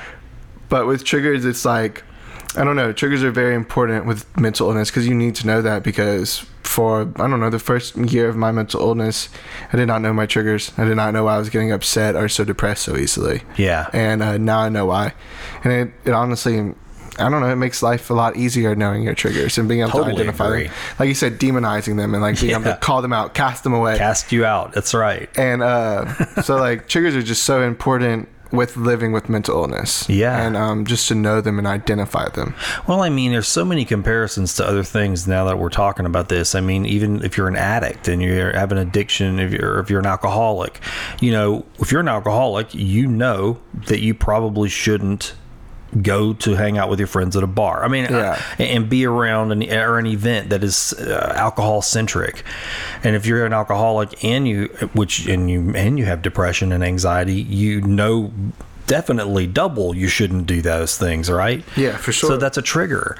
I mean, for me, it's the same thing. I mean, I was being candid. I think it's important to do it. I was just telling my wife that I said I get anxiety just going to family functions. I mean, I get them just going when I know I'm just going. Let's say here's the difference for me. If I'm just going to visit her mom and dad, no anxiety. But if we're going to a birthday party for anybody, and I know that there's going to be a bunch of people there that I haven't seen in a while, I know that the first thing is going to be physical contact, lots of hugs, which triggers me. And I know hugs are loving and they're affectionate. It doesn't trigger me to hug my children. Doesn't trigger me to hug my wife. It's just not your love language. It's not. And so it triggers. And I mean, it just sets me into social anxiety. My anxiety kicks in the minute someone hugs me, and then when it happens again and then again. So then I'm triggered. My anxiety's up. And then here come the questions. How's your mama? How's your mama? How's your mama? How's business? How's work? How y'all busy? How the kids? And so I'm already in an anxious state. And because it's small talk, and I know that they're only asking because they care, and my whole body language changes. I get a little stone-faced. I get a little stiff. I get short. I start giving more brutal answers than nice answers. Like if someone says, how's your mama? Normally I go, she's okay. I wouldn't get into it. But when I'm anxious and I'm trying to get them off, it's almost like I'm porcupining or something. Yeah. I'm trying to get everybody off, so I go into the details, the dirty details, the details that I'm like, oh, you asked this question and you wanted a handshake. Yeah. I'm going to give you the full dirty detail so you'll get off. Yeah. Because I'm anxious and I'm trying to get everybody away from me. nobody knows that that's that's going on like that, rapid fire. And so then I just look like I'm not having a good time. And so then I feel it off of everybody else that he looks like he doesn't want to be here. And so then it becomes, he doesn't like us. And I don't know that anybody's thinking that. That's what's going on in my head. Oh, yeah. And this barrier is coming up, and I'm really just having a panic. I'm having anxiety right now, but nobody knows that's what it is. So it just looks like he doesn't want to be here. Yeah. He's not fun to be around. I get... Does that make sense? Oh, completely. I remember my first Christmas after, like, my parents found out about my depression and everything, and we had our big family Christmas, and the questions came rolling in. It's almost like... I felt like with every question my family members were asking, it was kind of like a slap in the face to my mental illness. And it was like, it was so stressful to the point where, like, I remember I was like begging my parents. I was like, look, like, I'm 22 years old. I don't need to go to family Christmas. And then I ended up having to go. And, like, the whole time I was like shooting back wine. Like, I was just like trying to kill it. Yeah. Like, I was like, come on, one more hour left. Like, I went through a whole bottle. Like, I was like just so anxious, and it kind of upset me. And, like, I remember when I was leaving, I was on the ride home, and I was just like in my thoughts, and I was just sad. I was like, when did my family make me so anxious? Like, when did these people that were literally like the first people to ever see me born, like, make me so uncomfortable? Yeah. And it was just that, like, because I was so nervous and so ashamed of my mental illness that they would actually ask me about it. Mm-hmm. And it wasn't like they did nothing. They loved me so well. They always loved me so well. But it was just like that thought in the back of my head that just, like, I can never shake. Like you said, that, like, oh, they don't like me. They don't, like, want me here. Like, they think something's wrong with me. Like, why are they asking me this question? Like, why do they want to know, like, how school's going? Yeah, and that's just trigger. Yeah, and so it's, like, really odd that, like, and it's really sad that mental illness can take away, like, the beauty and some of the, like, the best things in life. It can. Yeah, like, it's something it's worth being a little sorrowful about. I mean, and I do. I even, what's confession time when you start talking about this stuff, because there's even a feeling that I don't like to admit, but it's a feeling of resentment that I've noticed, not a lot, but it creeps in when I'm around people that seem fine. Mm-hmm. I don't know where it comes from, and I can't tell you that it's every time, but I definitely know it's got something to do with my inability to feel fine. So when I'm around people that seem fine in the same situation that I am not fine, there's a feeling of resentment that sort of builds. Like, how come you're fine and I'm not? What's the difference? And instead of it being triggering an analysis of it, a healthy analysis, it triggers a feeling of resentment. I don't want to go too far into that to say that it's like a hate or anything. It's just like a mild repulsion. Yeah, for sure. And I've noticed that. I don't like that feeling. I try to... this is one of the reasons I don't drink. I quit drinking several years ago. I mean, I wasn't a big drinker anyway, but I don't like mind contaminations. Like, I don't like things that make me feel... or think outside of my standard, coming from the outside. Yeah. Because I can't assess what's going on in my brain properly. And I feel like that is a huge advantage for me, to be able to catch a ball that's being thrown at me and at least be able to see it and say, oh, I know what you are. I caught you. Because if I have a contaminant in me, an alcohol or a drug, then I'm not seeing that thought properly, and I can't catch it. And I feel like it's gonna worm its way in and just wreak havoc in there and just tear up all the work I've tried to build. Does that make sense? Oh no, like, yeah, I know what you're saying about how, like, it just alters, like, your moral consciousness. Yeah, it just, like, shows you, like, something is different than what it actually is. Yeah, but and that's, like, a great. I also just, like, don't drink that often either, mostly because I come from a family that, like, alcoholism is, like, our baby. Yeah. Like, everyone has it. Yeah, yeah. So I knew, like, growing up, my dad has been sober for my whole life. So I knew that, like, I grew up in a very dry family. Like, my sister didn't even drink until she was 21. There was never alcohol in our house. We did not go to family events if there was going to be liquor or beer there. So I've always kind of, like, kept, like, that I mean, I do drink, of course. I'm 23, but like it's just like social. Yeah. But like I know a lot of people that like cling to a lot of substance abuse when it comes to mental illness, just because like people find that as like their number one coping mechanism, when it's like, in order for it to be a coping mechanism, it has to actually help you cope. Right. And, like, it doesn't have to, like, it doesn't continue to bring you down. And, Yeah. I mean, like, I've definitely, like, I know when I was in college and I was suffering with my mental illness, like, it was nothing for me to spend, like, 4 nights in a row at the bar. Because, I mean, what else was there to do? I was sad. Might as well go be a sad boy at the bar. Like, Yeah. I don't want to be a sad boy in the apartment. Like, I'll just go and, like, hang out with my friends. And, I mean, I'm not going to lie. Like, I always got to see people I hadn't seen in a while. And, like, Yeah, there's a fun social aspect to it. Yeah, but, like, it doesn't, like, it would always leave more of an emptiness. Whereas, like, if I was really sad and I go, like, spend good quality time with my friends, like, at their house, or where we just, like, you know, watch TV, and like that was more empowering than like going out. But yeah, it's I'm still like stuck on the fact that like family is like such a trigger for me as well. Like, that's so wild. Like, the only people that are given to you in your life that like don't have to choose to love you, because like they have to love you no matter what, like, Right. are like a number one like trigger for most people. And that's like many people with mental illness. It's like The that's people a huge that are trigger. closest to them. Well, I mean, I know that's kind of what, you know, I would say even with my daughter and with depression, the way that kind of played out was definitely that way. I mean, it was sort of that classic scenario of the people that love you most and are willing to help you the most and be with you through thick and thin, you know, are the very people that sort of are getting shut out, right? And then they're being replaced with people that don't care, you know, Completely. and just don't. You're just a temporary person in their life, you know. But it begins this cycle of shutting out the good, bringing in the bad, and then all these little doors. It's sort of like kind of like something that's getting eaten out from the bottom, you know, and the top looks like it's okay, but everything's just falling apart underneath and it just gets bigger and bigger. You crack open the floor and you got a mound of termites in there that's just destroyed everything. It was kind of like that scenario. And so, yeah, and then we become the triggers. It is the strangest thing. I mean, but I get it. I mean, because I sort of have that same thing too, again. But I don't know, for me, it was always just social. It's all social. I don't know why it's social. I don't know where it came from. I really don't even know when it started, because I don't think I had that when I was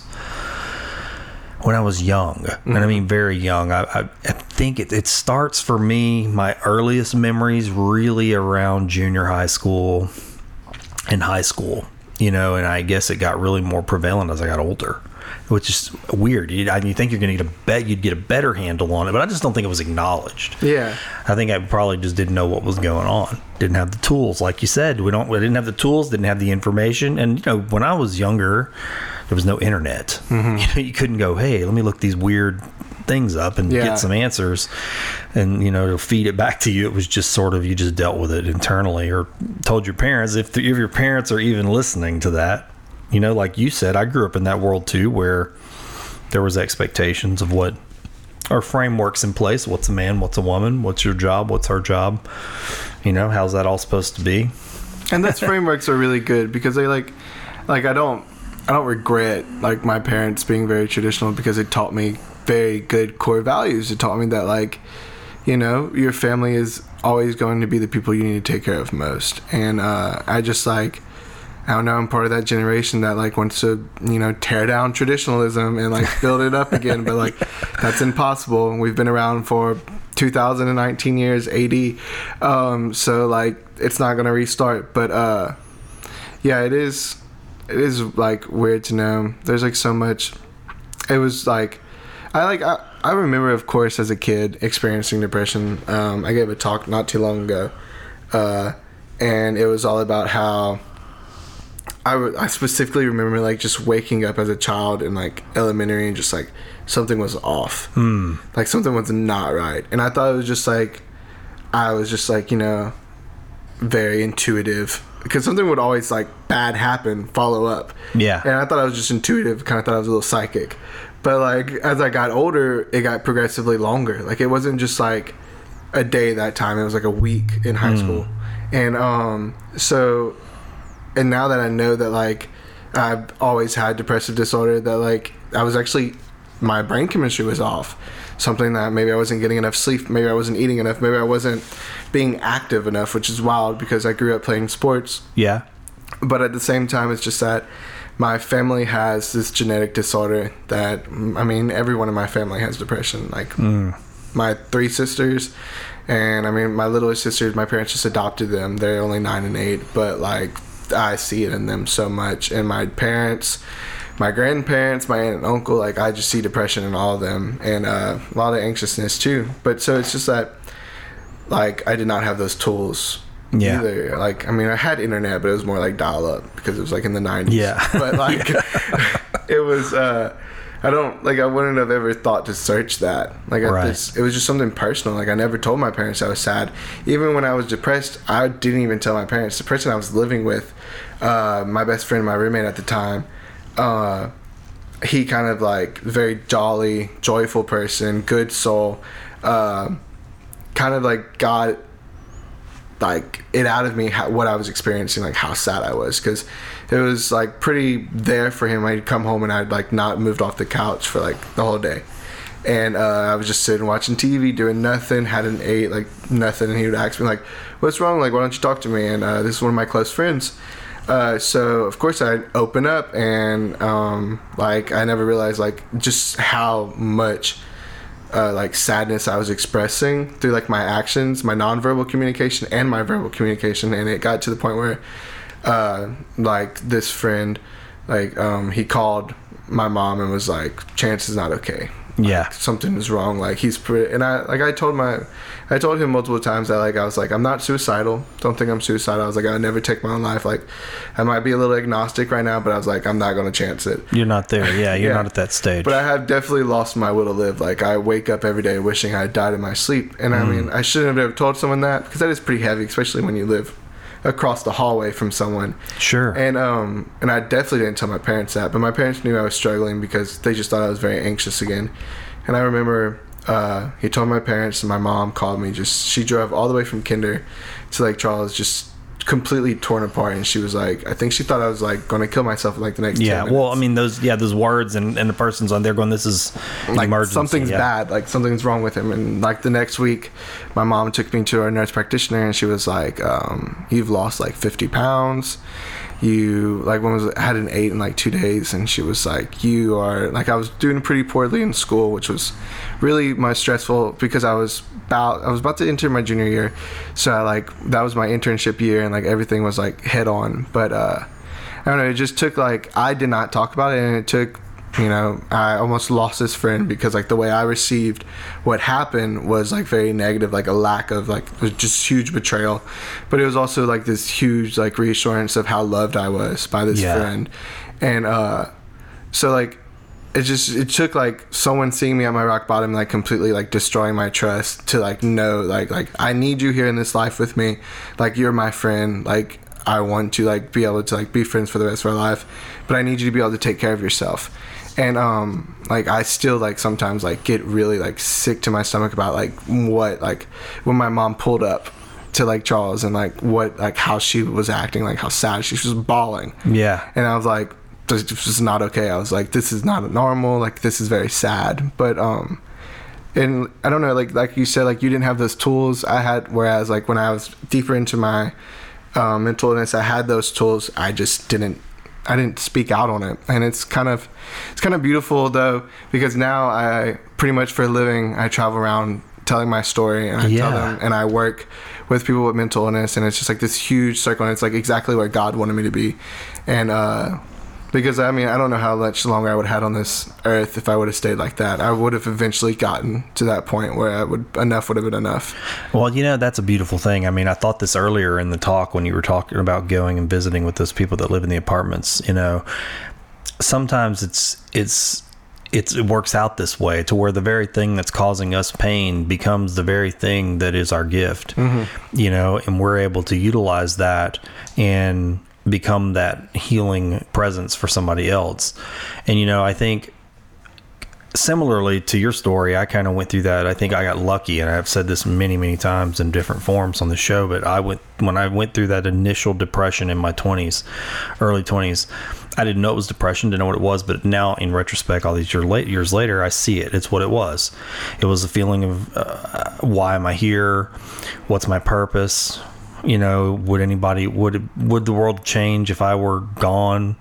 You know, is my life have value? Just all those classic markers of depression. And, you know, I made one simple decision that for me, everything tumbled into place. I'm not saying it charmed life, because I haven't, but it tumbled into place so I could get a handle on it. And I took a retreat. And nobody knew why. My mom didn't know. My dad didn't know. I said, I'm going out of town. And I did. And I bought a notebook, a composition notebook, marble composition notebook, and a pen. And I was just going to start writing what was going on in my thoughts. And I did do that weekend.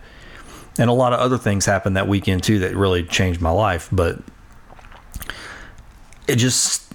I got lucky is all I can say, because there was no help. I didn't go reaching out, you know, and I found my place. I found my value again. I found purpose. I just had this one little thought, and it was, well, if I am just going to keep doing what I'm already doing anyway, yeah, maybe I don't have any value. But what if, since I don't have any value anyway, I don't do that stuff anymore? What if I do something different? What if I just use my life and wherever I end up being to just be better for other people? And I mean, have I always done that? No, but that one little thought just changed things for me. It kind of flipped a little switch and sent me on a path, I guess, that luckily put me in front of the tools, I think. And it wasn't back then, it wasn't counseling, but it was a lot of books. It was right around the time there was this huge self-help boom, you know, like in the mid-90s. It was just self-help books, and just every week something new was coming out. Lots of spiritual teachers from all around the world were writing self-help books. And I just dove in, man. I just dove into that stuff, and I mean, it was a big help. And I just got super curious about my spiritual life, and got super curious about my mental life and my feelings. And hey, man, there's a whole world out there of that stuff, and it was great. I mean, it was super helpful. I was lucky. I really was, to have that stuff. Man, this has been really, really, really good. I've enjoyed our conversation. Same. It's been fun. Yeah, I didn't know. I kind of didn't know what the framework was going to be. And I feel like we learned a lot about NAMI too. I mean, I feel like now I have my arms around a little more. And if I encountered somebody who was really just kind of going, man, I'm just having these thoughts, and all the markers are there, I could go, look, I can't tell you what to do.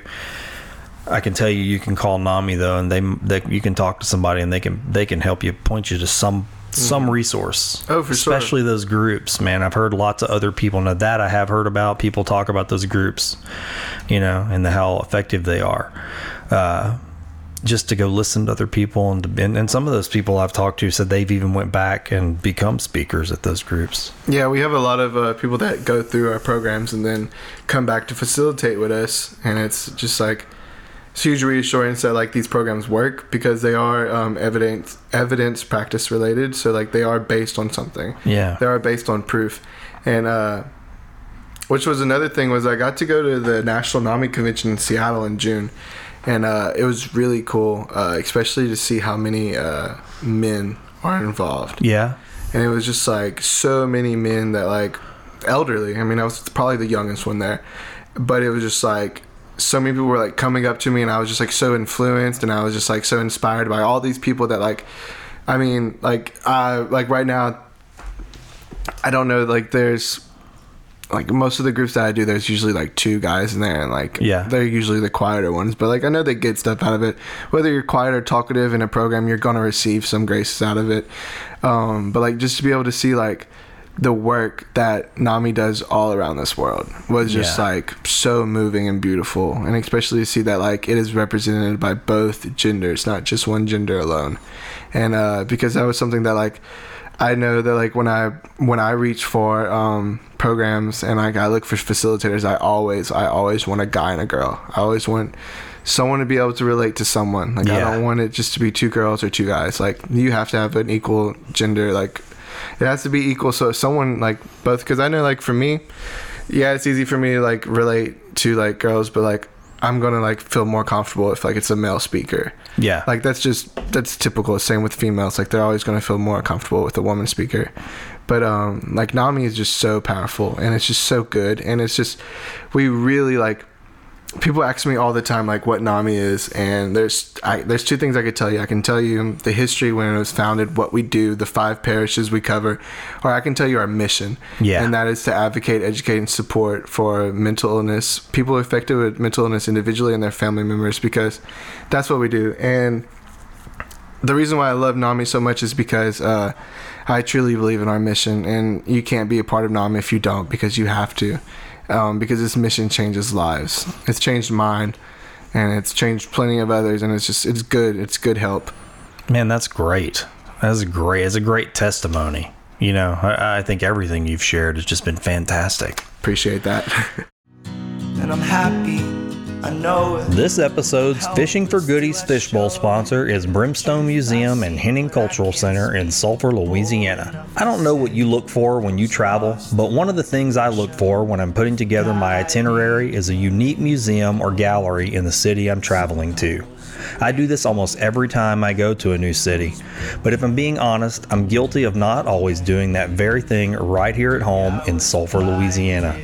That's really a shame, because we have one of the most interesting, historically relevant, and culturally rich corners in any city in the country about 2 minutes from where I'm sitting right now. I'm talking about the Brimstone Museum and Henning Cultural Center.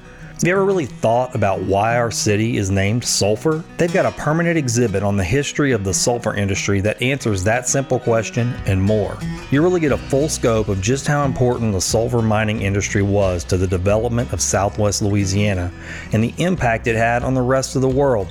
Yes, the rest of the world. On the same property, right next door to the museum, is the Henning Cultural Center, presenting some of the most interesting, modern, and culturally relevant local art shows I've ever seen. My dear friend Tom Trahan and the Brimstone Historical Society have really worked hard to give us this treasure, and it's a multifaceted jewel that I plan to take advantage of more often. You don't have to wonder what their hours are, or how to get there, or what shows are coming up. Just go to brimstonemuseum.org like I did, and subscribe to their mailing list right there on the homepage. That's brimstonemuseum.org. Tom will make sure you start getting the announcements for each and every new show at the gallery. But you don't have to wait for the mail to arrive to enjoy this historical local treasure.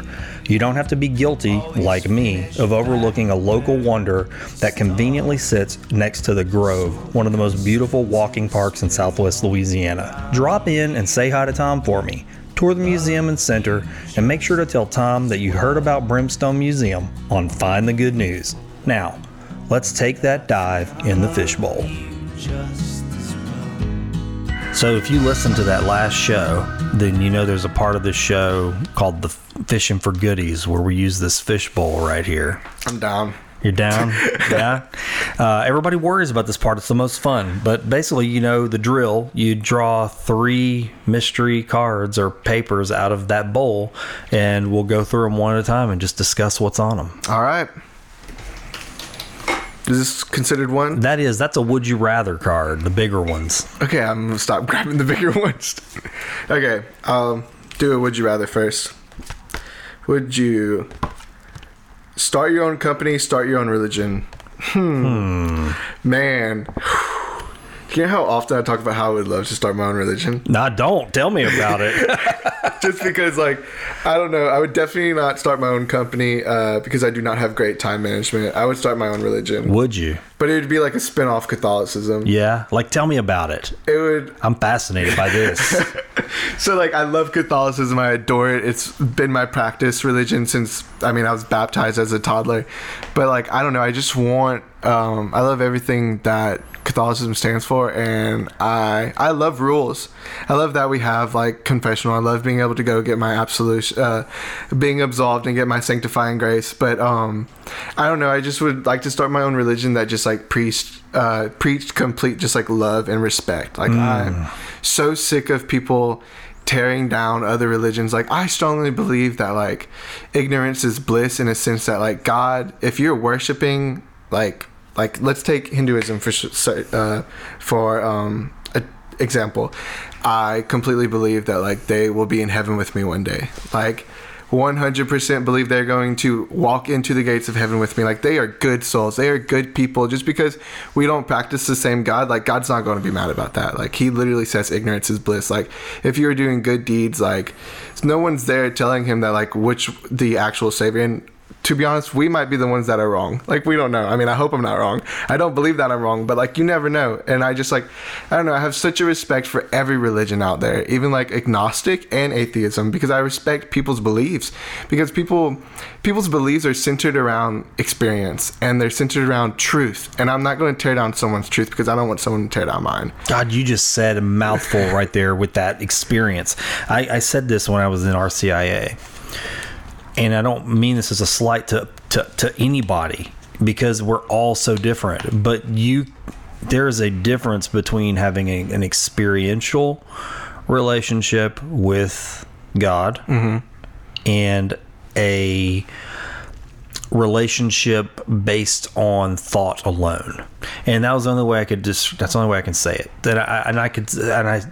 I've experienced both, and I have found that a relationship with your religion that is just intellectual and not experiential does not generate the barrier breaking love that I am attracted to. Now that's just me. I mean, and again, everybody's different. You said it, but yeah, there is something about having an experiential relationship with your religion that draws you to this barrier breaking love. When I see fences and walls, and I know you said rules, and I don't rules that are meant to keep others out and some in and others out. When I see that kind of stuff, I stop seeing God. Oh, for sure. I stop seeing the barrier breaking mercy and love that just pours out and just sort of drips all over everything and soaks everything.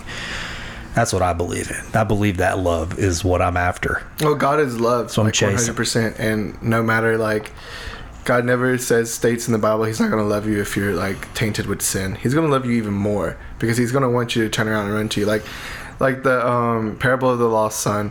Like, I love when they talk about how his dad throws a party for him. Like, yeah, like his son, you know, obviously the bad son that goes off, spends his money on like hookers and like pork, and like works as a servant, like lives with pigs. But like this dad sees his son, this old man, like runs to him and he's like, I'm going to throw you the biggest party in the world. Like no matter what is on your soul, like tainted it, made you dark, you are my son, and like I'm going to love you through thick and thin, and I'm going to throw you a party no matter what circumstances, no matter where you're coming from. See that, I love that. That's one of my favorite stories, and that is that it confounds us. That's what I love about Christianity and Catholicism and those particular parables right there, because they confound the human mind. Like it breaks against what we've set up in society and our structures and our civilization is built around checks and balances, and you know, if you do this then you receive a punishment, if you do that you receive a reward. It's all just punishment and reward. But that story right there confounds all of that. It takes all of that and just breaks the rules, and it says, no, you know, you get the same. That's hard to comprehend because we don't want to live by that. We want to live by our cup of blood, right? I want my cup of revenge. I want my pound of flesh for your infraction. Yeah, for sure. You know, and that's hard. That's why. And the other one that just does that for me is the Good Shepherd, the 99. And goes after the one. And we go, it confounds us. It breaks against the rule. It says, well, why would you do that? You're not going to do that. That's not how we're structured. It is how we're structured, though. It's how we're made. We're all made in the likeness of Christ. So, like, yeah, I love that. I like that. I like those outer areas like that. Man, that's a good. I mean, I'm with you too on the Catholicism thing because I find so much beauty in it. Oh, for sure. And so much to just be almost just sucked out of the bones of it, like just drink from it. But then at the same time, I run into these places where I feel like I'm hitting a wall, and I'm like, and it's those places where I sense that it's almost like a little line that's been drawn. Well, God's love over here or through this, and only through this door. This is the only way. This is it right here. You can't potentially be for these people over here or that person over there, or it is for them as long as they're willing to conform, and be reshaped. It gets into legalism and stuff like that, and I don't know. I'm liking where you're going with that, man. I'm a huge liberal arts major, so like my mind is like everywhere constantly, and just like understanding like people's beliefs, and just I don't know, there's something that like I crave respect for everyone, and I desire it from people too. So like I know in order, if I'm ever going to get that, if I'm ever going to receive it, I have to give it constantly. And it's kind of weird because growing up I was a little POS. I was a little brat. So like the person I am now, like respect was not in my dictionary back in high school. I thought, you know, I was like the best of the best, and I lived by that, and you know, and now I just like, I'm glad I was who I was in high school. Maybe I'm not too glad about it, not proud of it, but it definitely makes me the person I am today, because like now I know who I don't want to be. Yeah, right. I get that for sure. Yeah, that makes sense. Man, that was a really good answer to that question. You know, I had somebody else actually drew that card not too long ago, and their answer was the opposite. Said, I don't want to start a new religion. I'm fine with mine. I'll start a business. So it was nice to get that answer, and you'd be pretty candid about that. I mean, I don't think I could ever start my own company.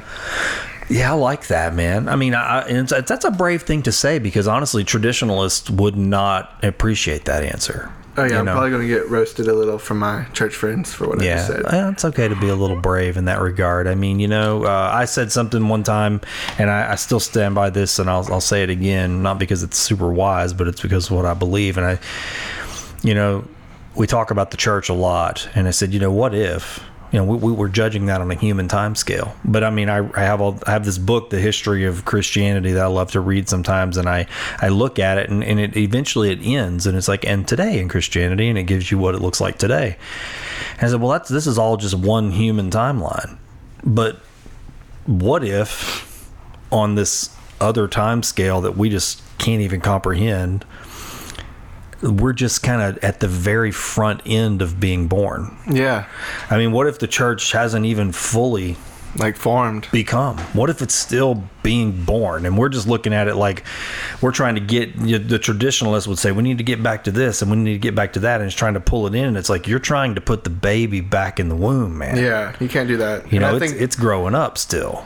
That's why I love Pope Francis, because he does not have that mindset at all. Oh, heck yeah. He does not. He gave this talk one time, and it was about like, you be the saint that's going to show up in blue jeans. And I was like, yes. You got to go where people are at, man. Yeah, and like my favorite thing to like pray on is that like God's going to meet you wherever you are. Yes. Like, he doesn't, like, he's going to meet you wherever you're at. And like Pope Francis strongly believes in that. And like, obviously they're like, I don't think he's the best pope. Pope John Paul II is my guy, but like, well, Saint John Paul II. Yeah, the second. I don't know why I keep saying two, but I don't know. Like, he just strongly, like, I don't know. I think he knows how to mold like the youth of the church, because let's face it, the youth today is what the church is going to be in like another 30 years, and I think he knows how to mold their hearts and mold their minds to what this world is going to need. And it's all about adapting. Like, yeah, you're not supposed to be so secular, and you're not supposed to be of the world, but like, you got to be of it while you're in it. You got to be able to know it to be able to beat it. And like, you've got to adapt. Like, you've got to adapt to religion, and religion has to adapt to this world, because if you really want to change lives, you've got to adapt. Yeah, I think of this, and there's the traditionalist would not appreciate this, but I'm going to use this reference. You know, do you watch horror movies and sci-fi and stuff? I'm a huge horror geek. Okay, so like, you know, especially in these later movies like Predator and Predator versus Alien, right? So the way that Alien works, in the old movies, they all look the same. You know, they're all black and shiny and whatever. But in some of those newer movies, it's like, oh, well, this one was hibernating in a dog. And when it came out, it was obviously still the xenophobe. Yeah. But it kind of had some of the traits of the other animal. And then you get the predator versus aliens. They got the one that comes out and it's like, oh, it kind of has some of the traits of the predator. That's how, and it's so silly, man, but it's just like literally how I think of the church. The church has to be that kind of organism that it can go hibernate within a community, and then when it blossoms and it blooms, you go, oh, obviously it's still the church, yeah, but it has the colors and the sounds and the textures of this community that it's blossomed in, and it brings in that culture. It doesn't say, oh no. I've seen that with Lakota Catholicism, which if you should check that out, you'd probably love that. But Black Elk is kind of, they're trying to, he's in line to be a saint. Hopefully, maybe there's some efforts out there for that. But Black Elk was one of those people that was like that, where now in his community you see Catholicism, but it's got all these Native American elements and Native American incense and drums, and the traditionalist says, no, we don't speak that language. Yeah. But their community goes, why not? It's bloomed here. It has the DNA. I think that's a beautiful thing. Like Blessed Giorgio Frassati, he would go into the bars and he would he would hustle people in pool and be like, oh, I'm not good at pool, but if I win, come to mass with me. And then he'd beat them all. Wow. And he would bring people to mass with him. And like, I remember, because I used to struggle, because like the first time I ever heard Pope Francis talk about how he just wants saints to be like just regular lay people, I was like, that's not possible. Like, no way. But then like I kind of like found out who Giorgio Frassati was, and it was just like, first of all, this dude was my age. There you go. Like very young. He was just a common guy, and he just wanted people to love God like he did. So yeah, I don't know. It's just, you really have to like meet people where they're at, because that's how Christ is going to meet us. Well, I mean, I won't beat it to death, but it's kind of even Pope Francis's name. I mean, talking about St. Francis, one of my favorite stories, and I'm assuming it's true because it's been told, called a legend if you want, but is his first encounter with the lepers. I watched a documentary about it, and it just stuck with me the way they filmed it. But you see Francis kind of wandering, it's like right after he's taken his clothes off, and now he's sort of outcast. Basically, he's left the city, and he hears the sounds of these sticks clacking together. And I didn't know this, but apparently, all the lepers, they lived together, and they were sort of the outcasts, the worst of the worst, the dirtiest of the dirty. You didn't go near them, you'd catch their disease. And so that sound was someone's job in the colony was to always to stand outside the colony and clack these sticks together to let people know when they heard those sticks clacking that you shouldn't come any further. Oh, wow. You stay away, the clacking of the leper sticks. And Francis heard that sound, and he was drawn to them. He went to them. And so, I mean, it moves your heart and stirs your heart to know that he didn't run away from the sound of the lepers clacking. He ran toward them and accompanied them where they were at. I mean, how much beauty do you want to find in the human heart? Yeah, that's an immense amount. Yeah. Well, we sucked that question dry. That was awesome. Which are cooler, dinosaurs or dragons? Okay, well, dinosaurs scare me. Like, I am absolutely terrified of dinosaurs. I don't think they're cute. I don't think they're cuddly. They have been my biggest fear. Really? My sister loved Jurassic Park, my bad, growing up back in the 90s and late 80s. I mean, I wasn't born in the 80s. But I just, like, was terrified, like, scared of dinosaurs. And mostly because I believe dinosaurs are real. And like just that thought of them remaking them in some like foreign land, and them just kind of like, first of all, dinosaurs ruled the earth without any humans. Like, they were top-notch predator. I don't want them to come back. And then, like, I don't know, I've read so many articles about people cloning them in like Japan, and I'm like, y'all need to stop playing around with that. Like, clone a sheep, clone a dog, clone anything, but please not a dinosaur. Don't clone a dinosaur. Well, dude, I mean, you're right on with that. I mean, okay, when we go to the Houston Museum of Natural Science, I don't know if you've ever been there, but they got all those big dinosaur bones, and I mean, some of those, I guess you can see them in the movie. They're pretty terrifying because they look surreal, but then when you go see those things up close, and you're like, terrifying. What the heck? I mean, you don't stand a chance. It's so terrifying. Just nothing that's just teeth and claws and just huge, you know. And I love dragons. I grew up watching Dragon Tales. Dragon Tales. I hadn't thought about that in a long time. And then I'm also a huge Game of Thrones fan. Sure. So like just any idea of that I could get the chance to be Jon Snow riding on the back of a dragon, like honestly it's pretty cool and way better than being on a toilet and getting eaten by a dinosaur like they did in Jurassic World. You know what, man? There was that movie. I don't know if you've seen Reign of Fire with Christian Bale.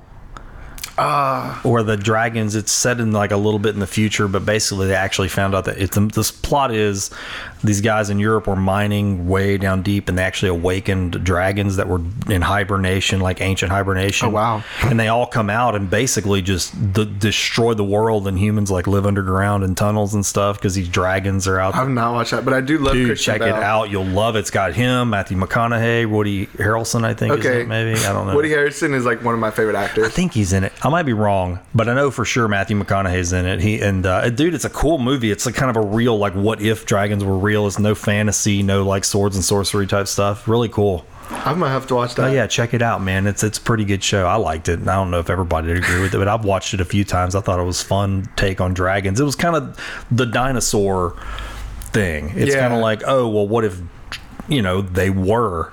What would we do, like, really, as people, if, like, one day just some big-ass dragons are flying around burning crap up, What if, like, a T-Rex was in your backyard? Yeah, right. What are you going to do? Like, let's go for it, like, you're not really. going to outrun it. You can't hide from it. Like, yeah. It's just going to eat you. Like, you can't beat a dinosaur without, like, enforced military action. Like, nuke the place. Yeah. But, like, I don't know. Like, dinosaurs, they don't do it for me. That's awesome. A good answer. Would you rather be poor all your life, have a lot of money, and then lose it? Hey, you know what? Draw another one. That is the worst question. How does that keep coming out? There's so many people keep drawing that, and everybody hates that question. I love would you rather too. This is another would you rather. This has got to be better than that one. Okay, would you rather play every instrument or speak every language in the world? Wow. This is so hard because I have no musical talent, but there's one language I would love to learn, and it's American Sign Language. I crave the desire to know ASL, but I don't know. I would definitely want to. I would play every instrument because there's no way in the world I'm learning Mandarin. That's like the hardest language in the world. But I don't know. I would definitely play every instrument because I love music. Like I said, it's like my number one downtime. I'm constantly listening to music, and I can't sing, and I can't play guitar or violin or piano or anything or drums. And I would love to be able to play guitar, or actually I would love to be able to play piano. Yeah, man, I'm kind of attracted to artists. that do that. I wish I could play more instruments. I play a few, but I attracted to artists that are like that. Like, I love Sting, and like he's one of those like lifetime artists for me, like even as a kid to now. And I'm amazed at the number of instruments he can play and the different types of music he can play and compose and styles. And I'm always just fascinated, especially to go on YouTube and just watch him play live different places. It's just so natural. Yeah. How? Yeah, they're just like an artist. I mean, it's all you can say. Just go, wow, you're just a good artist all the way around. Talent, and it's like hard work, talent too, and such a love for it. That seems to be love. There we go again, bringing it home. That's the component, man. Love is everything. It gives things life. I love that. Best part of life. So you got one last thing, and it's not in the fishbowl, but this is something new that we've been doing on the show. It's called Better You in a Box. So this isn't a challenge necessarily for you and me, but it could be. But this is mostly for the listeners. And so what we want to start doing is giving people a challenge. It's something they can take away from the episode, even though there's so much to take away from this one. But it's something that they can potentially challenge themselves to do over the next week or in the coming month. So that wooden box right there, this is Better You in a Box. So all you got to do on this one is just draw one thing out, and we're going to read it out loud, and it's going to be kind of like our potentially take this challenge in our lives and for other people. Well, sign up to volunteer for a nonprofit. Hey, I work at one. You work at one, so you don't have to do that. That actually came out in another episode as well. Yeah. And how does this happen? I'm going to tell you, the odds are against people drawing the same cards. You're going to have to draw another card. I'm going to have to. Yeah, because you're already in a nonprofit. All right. Do something today that will make someone say, wow. I do need to get my hair cut. Wow, but you got to do something extreme though. Yeah, I'm gonna have to get like a mohawk. You know what would do it, man? Shave your beard off. I did that probably like a month ago. Oh wow, and it man! Shook.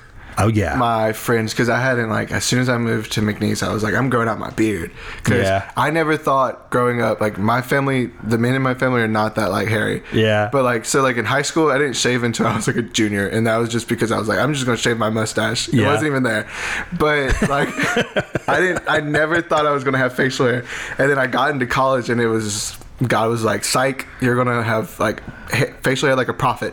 So I just started growing it out, and I shaved it not too long ago, and I was like, my friends were like, I haven't seen you without facial hair and it's a shock. It'll make them say, wow. My parents freaked out. Okay. They were like, Jesus, that doesn't look good. And I was like, wow, calm down. I went through the same thing, and if you do end up listening to more of the show, you'll hear me talking about it, but I have this weird, and I don't know where it comes from. Maybe it's just from watching my thoughts too much, but this sort of disassociative thing going on where when I look in the mirror, I don't necessarily associate the person that I see. It's strange, but so I've done these little experiments where I will shave my head, and when I shave my head, it triggers me into that state, right? And it almost makes me think better. I get clearer. And so I'll shave my head and I won't recognize myself. But then after I do that for too many months, I settle into it. I get comfortable. So I need to do something else. So I'll shave my beard off, or just things like that to kind of trigger that reaction. So yeah, I get that. But it does give you a wow. Sometimes it does it to yourself, because you're looking at yourself going, man, I don't look right anymore. Yeah. Something's off. So this has been really good, man. So I'm gonna try to take that challenge. I'll do something that makes somebody say wow today if I can find an opportunity. But what about what's the best way for folks to get a hold of NAMI? If they want to just get engaged and just get some help or make first contact. So the best way to get in contact with us is to call us. We are open Monday through Friday. Monday through Friday at 8 to 4. Our number is 337-433-0219. Okay. That is one of the easiest way to get in contact, because we're always in the office. Okay. We're constantly going to be in the office. And another way is you can drop by. We love walk-ins. Really? We 100% want you to come. Okay. Talk to us. We'll go to the conference room in the back, and that way you can lay your heart out on the line. Just be able to be completely vulnerable with us. Wow, that's awesome, man. How we need to assess to help you.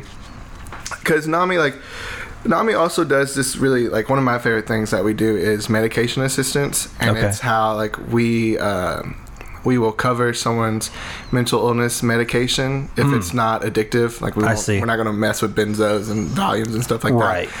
But we will be able to cover your medicine if it's a little too expensive, $150 a month. But and we get a lot of walk-ins for that. But other than that, we do get a lot of people, homeless people, come into our office, and they mostly just want to talk and get to just be heard. And we always have snacks and food, so we'll always supply refreshments. I'm trying to look for our warm line. Oh, what's that? That is a phone number you can call us, and someone from NAMI will pick up. It's in case of emergency. Okay, I can actually put it in the show notes too if you want. Yeah, I don't think it's on here. I don't remember it because it's not the same as our I might have to just message it to you later. That's fine. I'll make sure I get it in the show notes, though, so people listening, they can make sure you check out the show notes for the warm line. So the warm line is you're going to get somebody when you call it?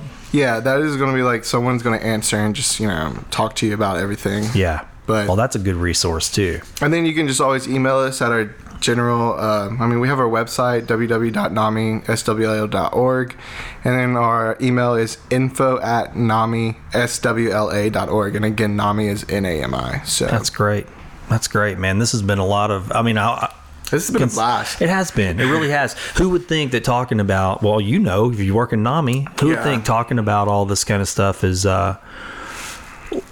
fun? But honestly, man, it's healing, right? It is so healing. Yeah, well, we keep it in the dark, man. And how many things have you opened?